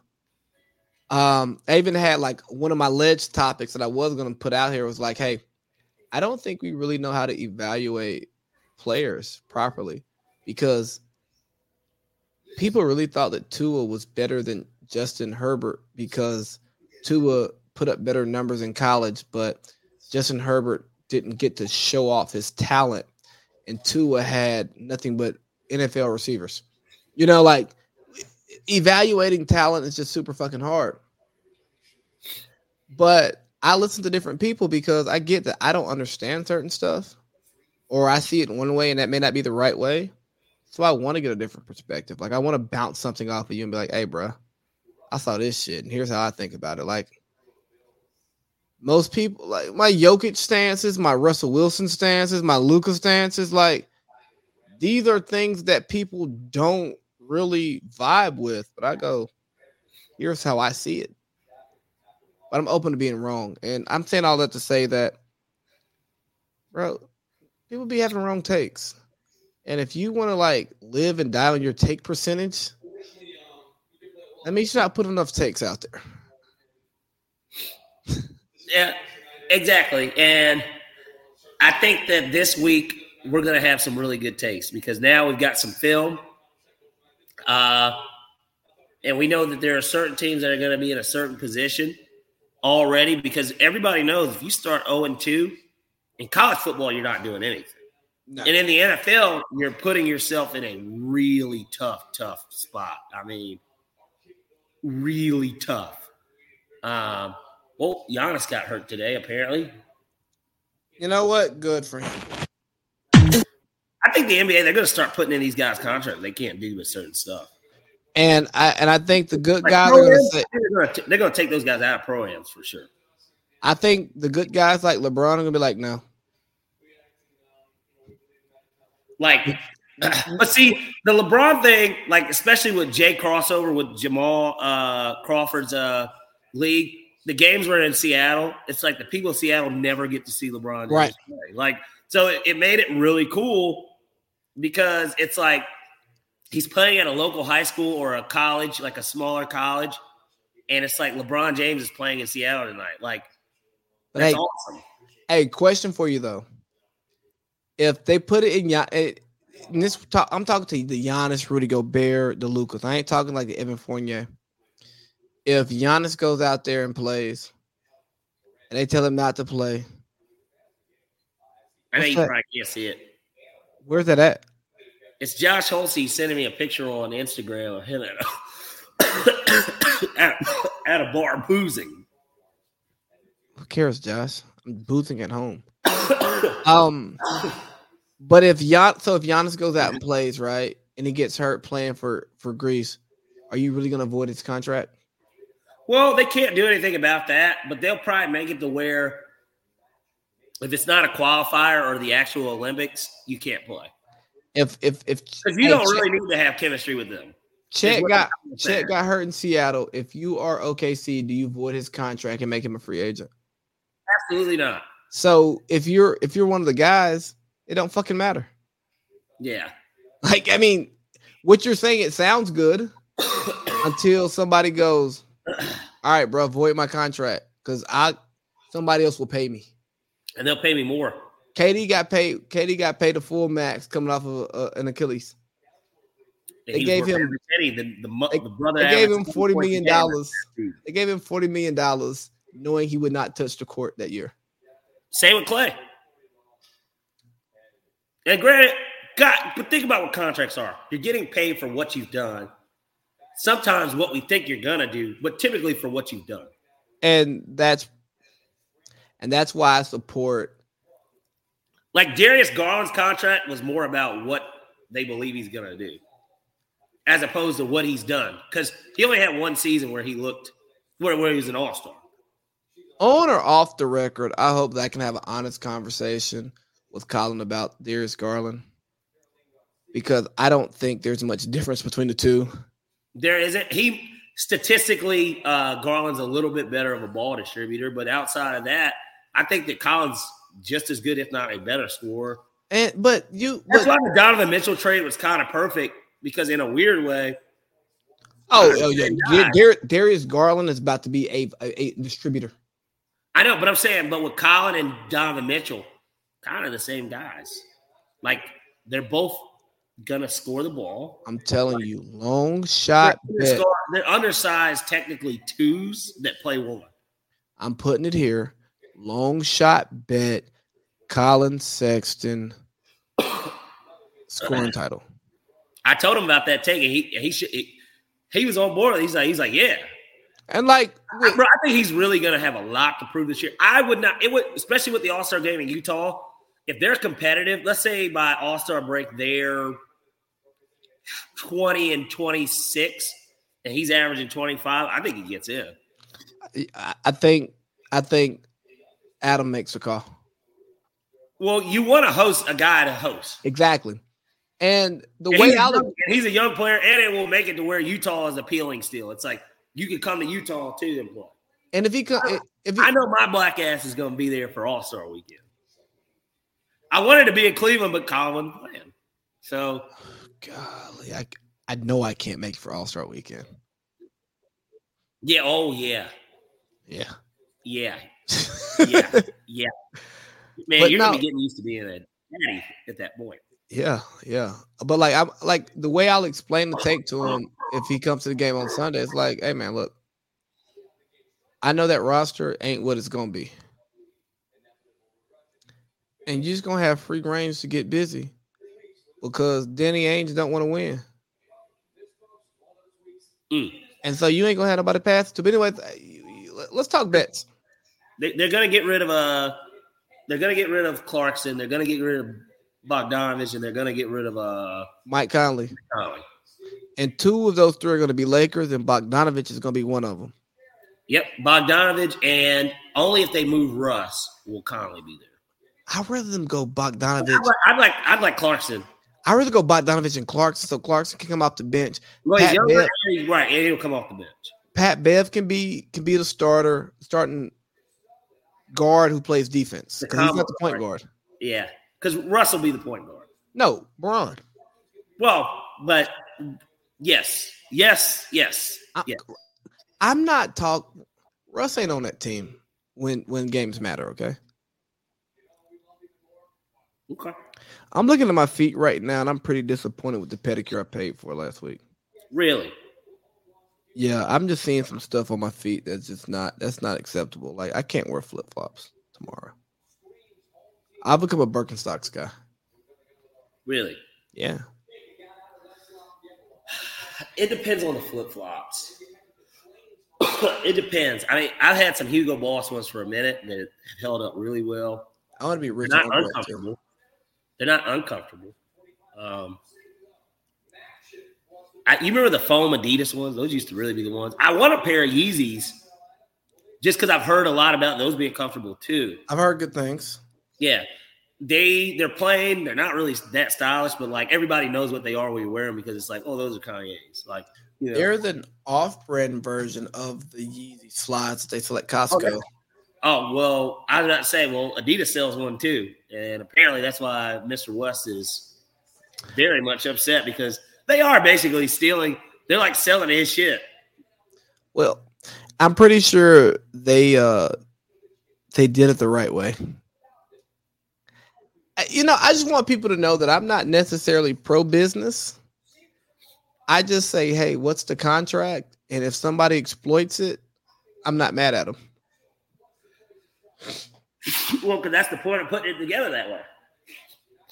Hey, I also got me a retro Mike Vick jersey for Sunday? the game. Huh? For Sunday? For Sunday, yeah.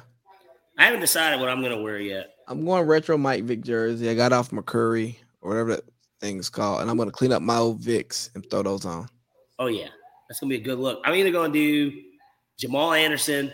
I got a white 98 Jamal Anderson. Oh, that's nice. Or I got my Grady Jarrett. I mean, he's the only one because I got a Todd Gurley and a Matt Ryan, and neither of them are there. And so I don't know why I bought the Todd Gurley the more and more I think about it. Because he's the Bulldog. Well, and I expected him to honestly – he wasn't even that bad with the Rams. He had like 950 yards and 10 touchdowns with the Rams the season before. So it was like, right, he wasn't. Why can't he come here and do better with Julio and Calvin Ridley and Matt He Ryan? Came here with us and scored touchdowns. He scored a lot of touchdowns. I mean, he probably got like 10. And he hasn't been in the league since. I ain't going to lie to you. I'm still going to wear my Julio jersey. I don't give a fuck. It's a Mitchell and Ness throwback at this point. Yeah, I'm going to wear it. I just won't wear it it's the Julio color rush. I like it. Nice jersey. I'm just not going to wear it against Tampa Bay. Oh, where he's number 6? Mark of the beast. Man, let's get into these college picks. Yeah, let's get to these picks. We're going to recap last week. We went 3-3. I'm going to count it as 3-3. Okay. We went 3 last week. We had the 3 wins being South Carolina covered, UCLA covered, I'm missing out on one, and Arkansas covered. I technically did tell everybody, I said fuck it at the end, and I said take the 7. But I, of course, even in explaining it, I said I'm going to buy half a point because I hate pushes. And that's exactly what happened. They ended up winning by 7. If you bought that half a point at 6.5, you won. You hit the bet. And so which bet are we talking about? Arkansas, Cincinnati. Ended up being a 7-point game, and the line had moved up to that. It originally started at 6. It was 7 at the day that we talked about it. So I told everybody to buy the half a point because I felt really good about them probably beating them by more than a touchdown. So then I said, fuck it. Let's just go with -7, and it ends up being 7. But I explained in the video, I also hate pushes. And I put minus. Like I said, I hate pushes. So I was like, just buy the half a point. So they ended up put -7 in the description too. Yeah, well, we'll just act like that didn't happen. Looking at it. What was I going to say though? Of course, Florida State, LSU. We took LSU money line. They lost by 1. A game that was very winnable. Clemson -12.5 first half. They were getting ready to cover it. They were up 11. And they turned the ball over or something, or it was like a key third down. They were in the middle of the field. They could have got to get in field goal range. They didn't get it, so that one lost by 1.5 points. And then Clemson, Tommy Tuberville style. Yep, exactly. Taj Boyd and all those guys. And then what was the other loss? You got to go to it. Hold on. Ole Miss versus Troy? Yeah, man. Okay, so this was the one I was a little heated about. They gave up the touchdown in the last 3 minutes. It fucked it up. They ended up winning by 18. And like I said, all they had to do is they could have given up a field goal and they could have covered. They gave up a touchdown, though. And so, unfortunate, but basically pretty spot on for the most part. Everything fell short by a few points. And hey, you know what? Real quick. The reason why I really rocked with the Georgia game is that we didn't give up the touchdown.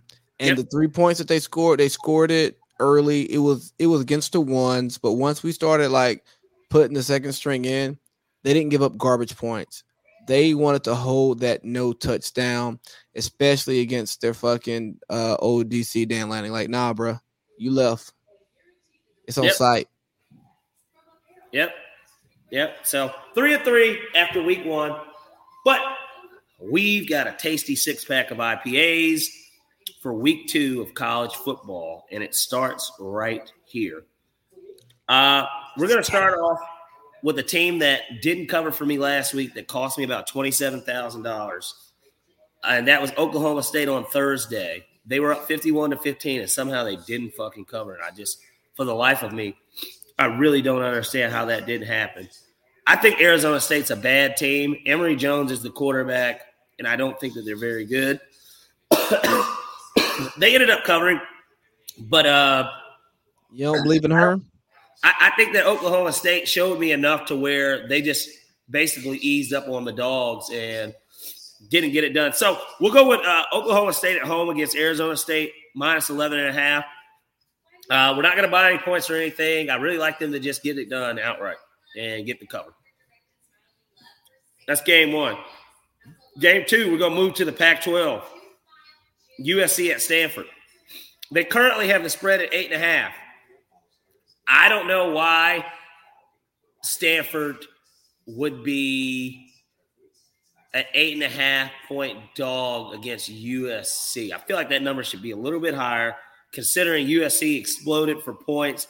And at the end of the day, it was a warm-up game. It was Rice. But at the same time, I know this is a conference game, but come on, man. Stanford doesn't have the guys that USC has anyways, regardless. Even last season, they didn't have the same guys. They don't – I think that with the new regime and a lot of people picking USC to be a semi-dark horse, I think that they have no problem taking care of business on the road. They're right in the top 10 probably for the first time in at least 5 years, I'd have to imagine. So I like USC to get it. Yeah, basically when he was there. Yeah. So I like USC to get the 8.5 cover at Stanford. Next game, we have Kentucky at Florida. As we talked about with the Florida game, you were impressed with AR-15. I didn't get to watch the game, but at the same time, I was not impressed with AR-15. I was impressed by who the people I listened to and respect felt about him. Okay. Because I didn't watch the game either. I want to see what he can do against Stoops. And I think because Kentucky, ever since he's gotten there, has been humming. 2 out of his last 4 years, they've won 10 games. They've won all their bowl games. Obviously, 4 straight winning seasons, 2 8-5 seasons, 2 10-3 seasons. I like that. If you got to go against Georgia and Florida and potentially Alabama every year in that span and you're winning 10 games, you're doing something right. Plus, Will Levis is the quarterback. Pretty solid team. They've just been really good, honestly, over the past 4 years. I like for them to get the cover. They're a dog. They have it at +6, but we're going to buy the 1.5. So we're going to take Kentucky +7.5 at Florida. I don't see how they lose by more than a touchdown. Really good team, and I just really think that Kentucky can get it done. And even ironically, SPP's got it on my screen here. 4th meeting is ranked teams first since 2007. So should be a pretty entertaining game, and those type of games are typically close. Give me the team they're giving me the points. Kentucky +7.5. Hey, so no Chris Rodriguez doesn't bother you at all? No Chris Rodriguez. What? No Chris Rodriguez doesn't bother you with Kentucky? No. The football school or basketball school? We don't know yet. Well, like I said, they are a basketball school. But we're talking about 2 out of the last 4 seasons, they're a 10-3 team. They're going to the swamp.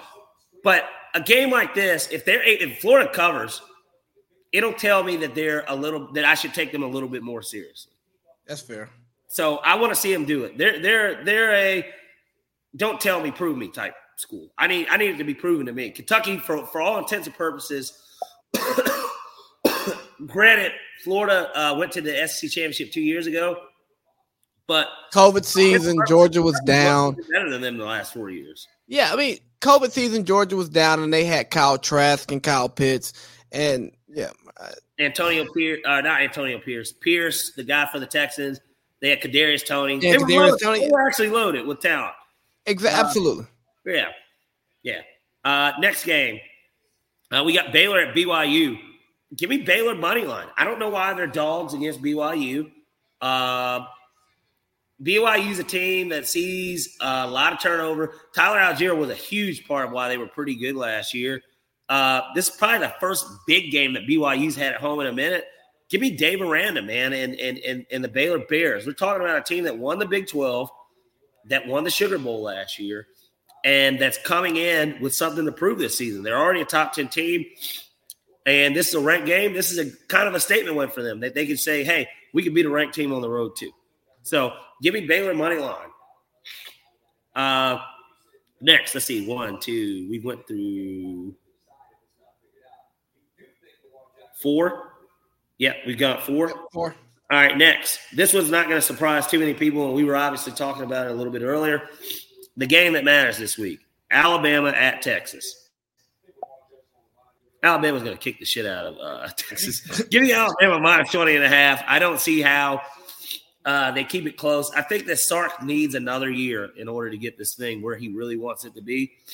And, I remember Texas played with Tom Herman. They played Notre Dame to start the season. I think they actually won that game because that was the game where everybody was like, "Was Texas back?" You know what ended up happening? Texas went 7-6, and so you want to hear something funny about this game right here? What? I was in the car riding back from New Orleans with the wife, right? And I didn't even know the spread yet. I was listening to a podcast talking about it. I was like, Alabama, Texas. I go, if Texas is lucky, it's 35-14, probably 42-14. But I was like, I'm pretty sure Alabama covers.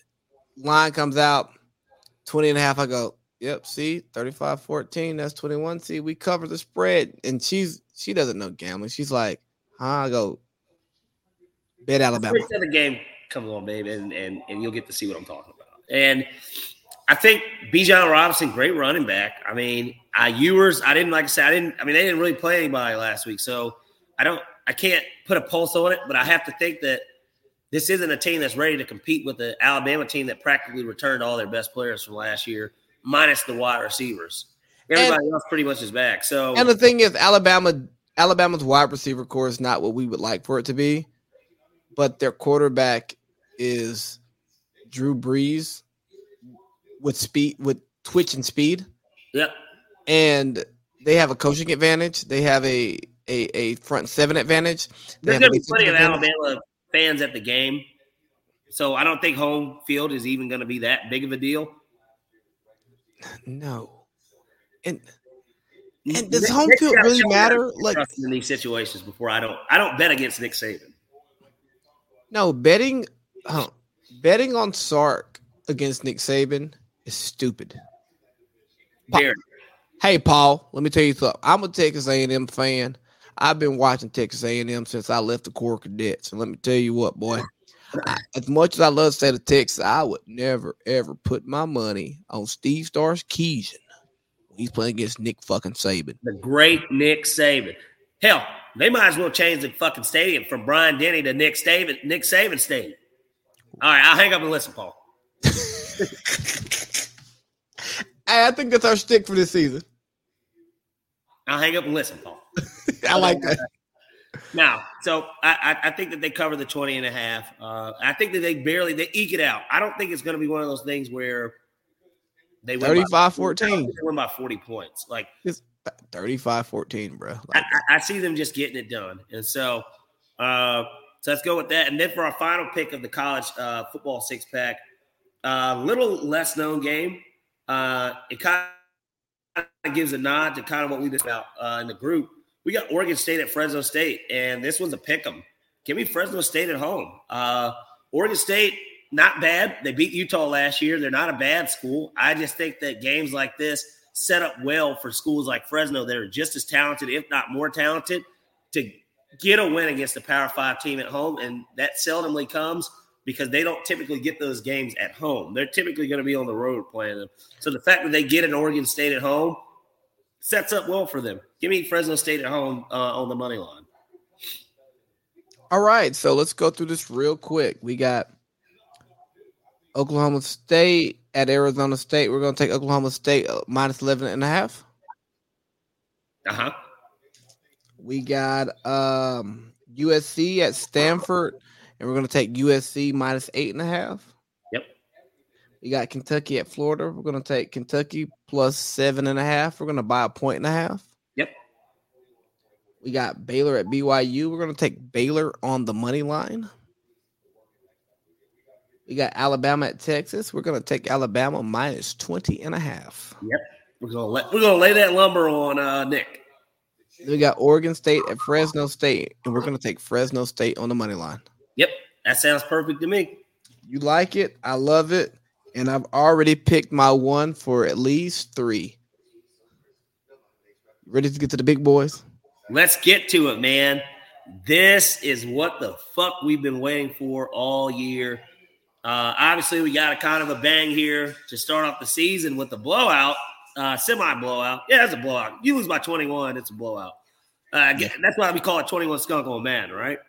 Yeah, absolutely. McVay would have to give up the sticks right now. McDermott would be like, hey, sticks. Yeah, nah, bro, you got to get off. Next. No, I'm not playing no more. You're 21. The game's over.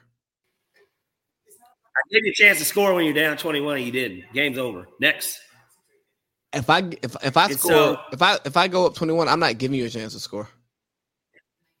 Exactly. Well, and that's pretty much what the Bills did. They got close and fourth down, they couldn't do anything. But okay, let's hop into it. We're going to start it off. We're going to go the opposite direction with this. We're going to start off with the Monday night game. Let's get it. Very intriguing to me. Russell Wilson returns to Seattle. Joe Buck and Troy Aikman make their debut with Monday Night Football. Did it get any better? I know what I'm doing Monday night. On September 12th, on Monday night, my ass is going to be parked in front of this couch, on this couch in front of this TV, Haven't decided if I'm going to get wings or if I'm going to cook something, but we'll see. Do we have a Manning cast that week? I hope not. I can't listen that week. Well, I don't think ESPN. Maybe they will, but I gotta listen to. I'm excited to see what that looks like. I'm just really am. But more importantly, the game. They're hanging way too many points here with Denver. Give me Russell Wilson and the Broncos to cover this 6.5. I think he goes out there and he sticks it to Pete. I think that they make it a very entertaining and competitive first half, though. I think the 12s will be out. I think that they're going to be loud. It's going to be the loudest game that they have all season. It's the biggest game. The only game they give a fuck about. But I think that Russ ends up getting it done. It'll be one of those things where they're up 2 touchdowns late in the fourth and Seattle's driving and they have a chance to score to maybe make it a touchdown game. But then they fall short and get stopped because Geno just can't, he doesn't push he doesn't push the same buttons as Russ. So give me Seattle -6.5 in Russell Wilson's return. Next game. You said Seattle -6.5. Not Seattle, Denver. Russ, look, hey. I know what you meant. I already had it. Look, I had it circled, right? Yeah, Denver -6.5, not Seattle. Yeah. Next game. We're gonna, like I said, we're kind of going backwards with this. We are gonna have a Manning cast week 1. Oh wow, I won't be tuning in. I'm running 2 TVs. Yeah, well, there's that too. Yeah, my wife. Who really have as a guest is what's going to determine if I even switch. My wife's definitely going to be in the bedroom during the second half of the game. We're going to go backwards though. Now we're going to take it to Sunday night. We got Tampa Bay at Dallas. The over-under is set at 50.5. I don't see how this doesn't go over. Honestly, in what world? Well, hell, last year we saw with the season opener what it was. They were both in the 30s. In what world does this game go under 50.5? Unless we get a game similar to what we saw tonight, I don't see how it goes under. Dallas is good to give you 24, and Tampa's good to give you 30. So there's 54 right there. Here's where I'll tell you where you could get your under. They're both of their offensive lines not being what they need to be, but both defensive lines stepping up and being what we expect them to be. Oh, I just don't expect DQ to shut down Brady. I think Brady, especially with all these reports that are coming out, he's pissed. He's pissed. You don't think Brady wants the world to know that he's going through a divorce right now with one of the most beautiful women in the fucking world? I think Brady wants everybody to know that once he's on that field, he's a different person regardless. And that he retired and came back for one reason only. He wanted to add another title to the list. Oh, I thought you was going to say he retired because of fuck them kids. Or he actually didn't really retire. He retired, but he told Tampa Brass, if you guys don't get Bruce out of here, I'm gone. Or Stephen Ross said, hey, Michigan. Right. Well, and they couldn't get it done because everything that came out, thanks to B-Flow, right? Or really, technically, thanks to Bill Belichick. And I think Bill Belichick did it on purpose because that's in division. Look, what a mistake to make. You text Brian Flores instead of Brian Daboll, and you don't realize which Brian you're texting. I don't think he did that, and I didn't think another league. And I've made that mistake before. I accidentally had called them once, but I was also drunk. And this girl's name is Lee, but you're saved in my phone as Lee, and she's saved as Lee, and then it's parentheses Spellman. Now it is. But nonetheless, you know what? Real quick conspiracy. Belichick knew that there was the tampering going on while he was in New England, and he didn't have the right way to bring it out without being a snitch.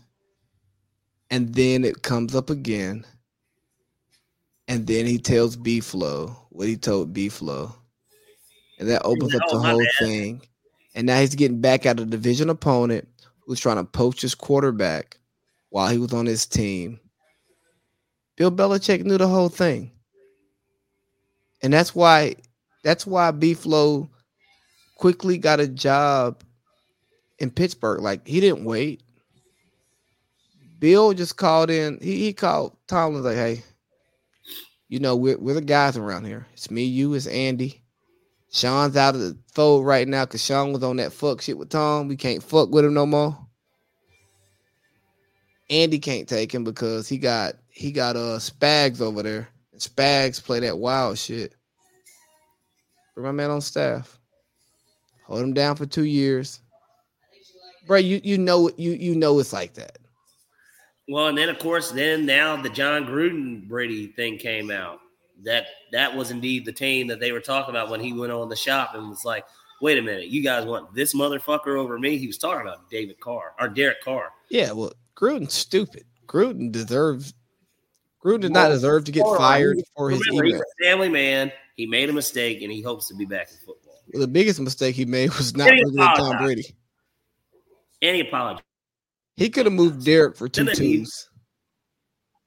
And he would have fucking Brady. Yeah. Over 50 Tampa Bay at Dallas. I just don't see how the offenses are clicking. Hey, real quick for clip purposes, go back to your first bet. Okay. All right, so we're going to start off with the Denver Broncos -6.5 at Seattle. Russell Wilson gets the W on the return. Yep. We're going to go over 50.5 on the Tampa Bay Buccaneers at the Dallas Cowboys. I just really don't see how the defenses slow it down. And in that case, 27-24 is a perfect score. That gives you 51 if it's a 3-point game. I just see all that offense. It's just too much offense out there. There's just no way. Next game, another over. Las Vegas Raiders at the Los Angeles Chargers. This over is at 52. Give me the over. I mean, where's the shortage of points between these teams? That game's gonna be like 34-31. Where's the defense on these teams? Well, Chargers have improved, obviously, right? They're gonna get a full 100% healthy year out of Derwin James. You believe that? I do. They paid him like he was about to. Joey Bosa, you added Khalil Mack, and you got J.C. Jackson. So they're going to be good defensively, but Devontae Adams and J.C. Jackson is going to be a hell of a matchup. It's going to be a hell of a matchup. And Derek J.C. Jackson's not playing week 1. His boy back. No J.C. Jackson week 1. Oh, well, even more of a reason why we're only taking the over. We're not touching the spread or the money line here. We're going to take over 52 in that Raiders-Chargers game. Next game. Everybody knows how I feel, and even though I was teetering with going the other way on this one, let's look at the Indianapolis Colts at the Houston Texans. The spread is 7. We're going to buy a half a point here. We're going to take the Colts by a touchdown against Houston. I think that they make a statement and let everybody know that we're for real. We're not just going to win the AFC South. We're here to compete to win the AFC and potentially get a Super Bowl. Matt Ryan knows that time's running out. He's probably got 3 more years left. Probably 3 years left. He's got the best running game he's had since Michael Turner, and you could argue that Jonathan Taylor is better than Michael Turner.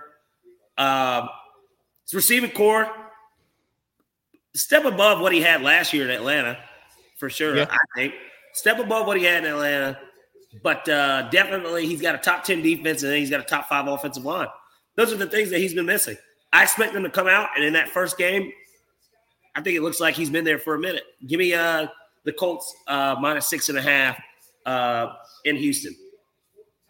Next game. We got. How do you say it? -6 or -7? -6.5. -7 by a half a point. I want a -6.5. That way we don't get a push. There's so many juicy NFL games. It's hard to narrow it down. Next game.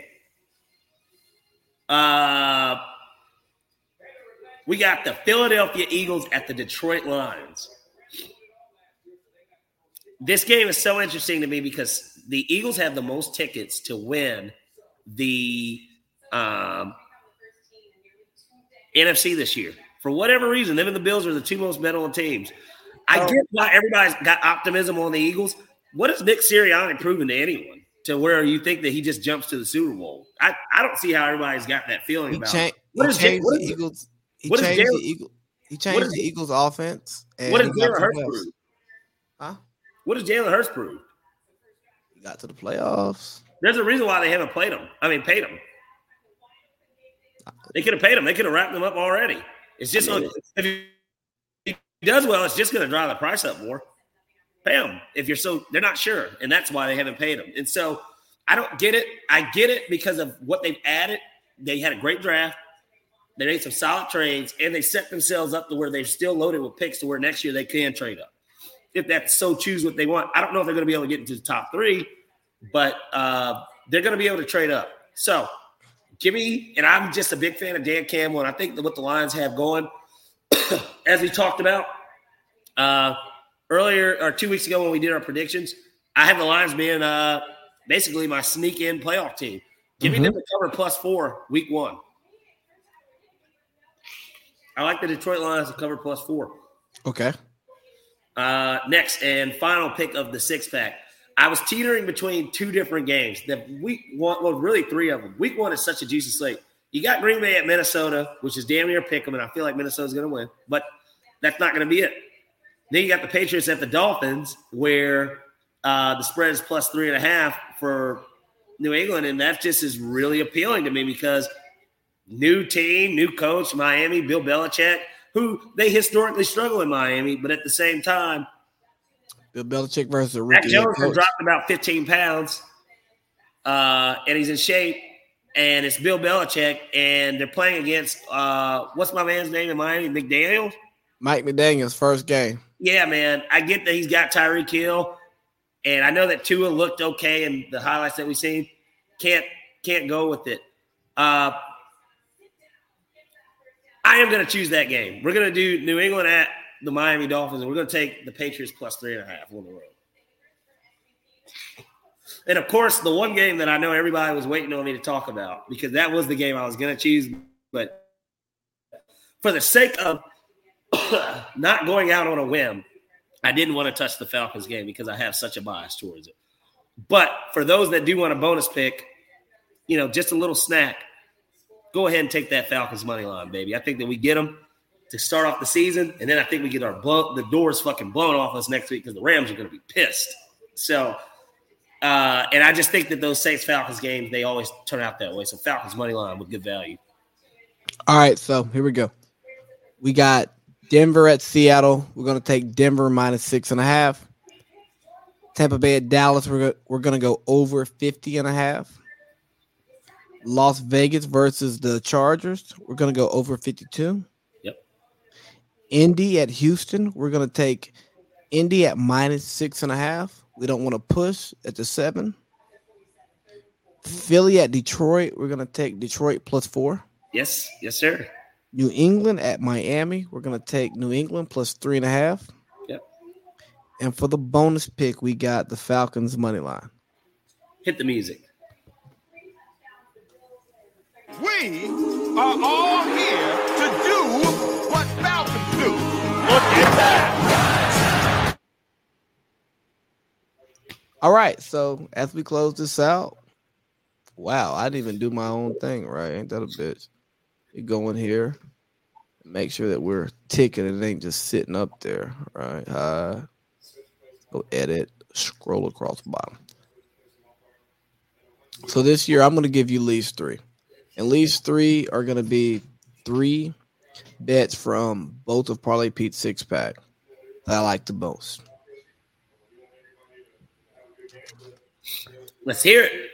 So least 3 this week is we're gonna go down to Palo Alto, right? And I like USC -8.5. I think that's about where they are. Huh? I like that USC minus. No, I think that's yeah. And let me tell you, I'm giving you gimmies based out of your bets I really like. And I forgot what I was going to say. My next one, Denver -6.5. You like it. I love it. I want some more of it. I'll be real with you. If you like an alternative spread on that one and you want to push it up to 8.5, don't be afraid of it. I think Russ puts foots in them. I do too. I think he goes there with a vengeance. And then my final bet, we are all here to do what Falcons do. Look at that. I'm taking Indy -6.5 versus Houston. Absolutely right. I'm riding the Matt Ryan train. I'm gonna ride until I can't no more. I love it. I think that's a hell of a parlay itself, especially combining both college and the NFL. Absolutely. So, man, look at here, parlay pick. I think it's the longest show we've ever done. Yeah, it is. Yeah. And I'm not breaking it up into 2 parts. I'm putting it up there. Fuck it. Throw that shit out there. Let everybody know that we're Iron Men. Absolutely. This is what happens when you get us talking through a football game and through a full set of topics. But, hey, man, I'm going to get the clips clipped up so we can put them up for tomorrow. We'll run the clips. I will see you on Saturday. Let's get it done. All right, Doc. Go Dogs, rise up. Go Dogs, rise up. All right. We are all here to do what Falcons do. Look at that.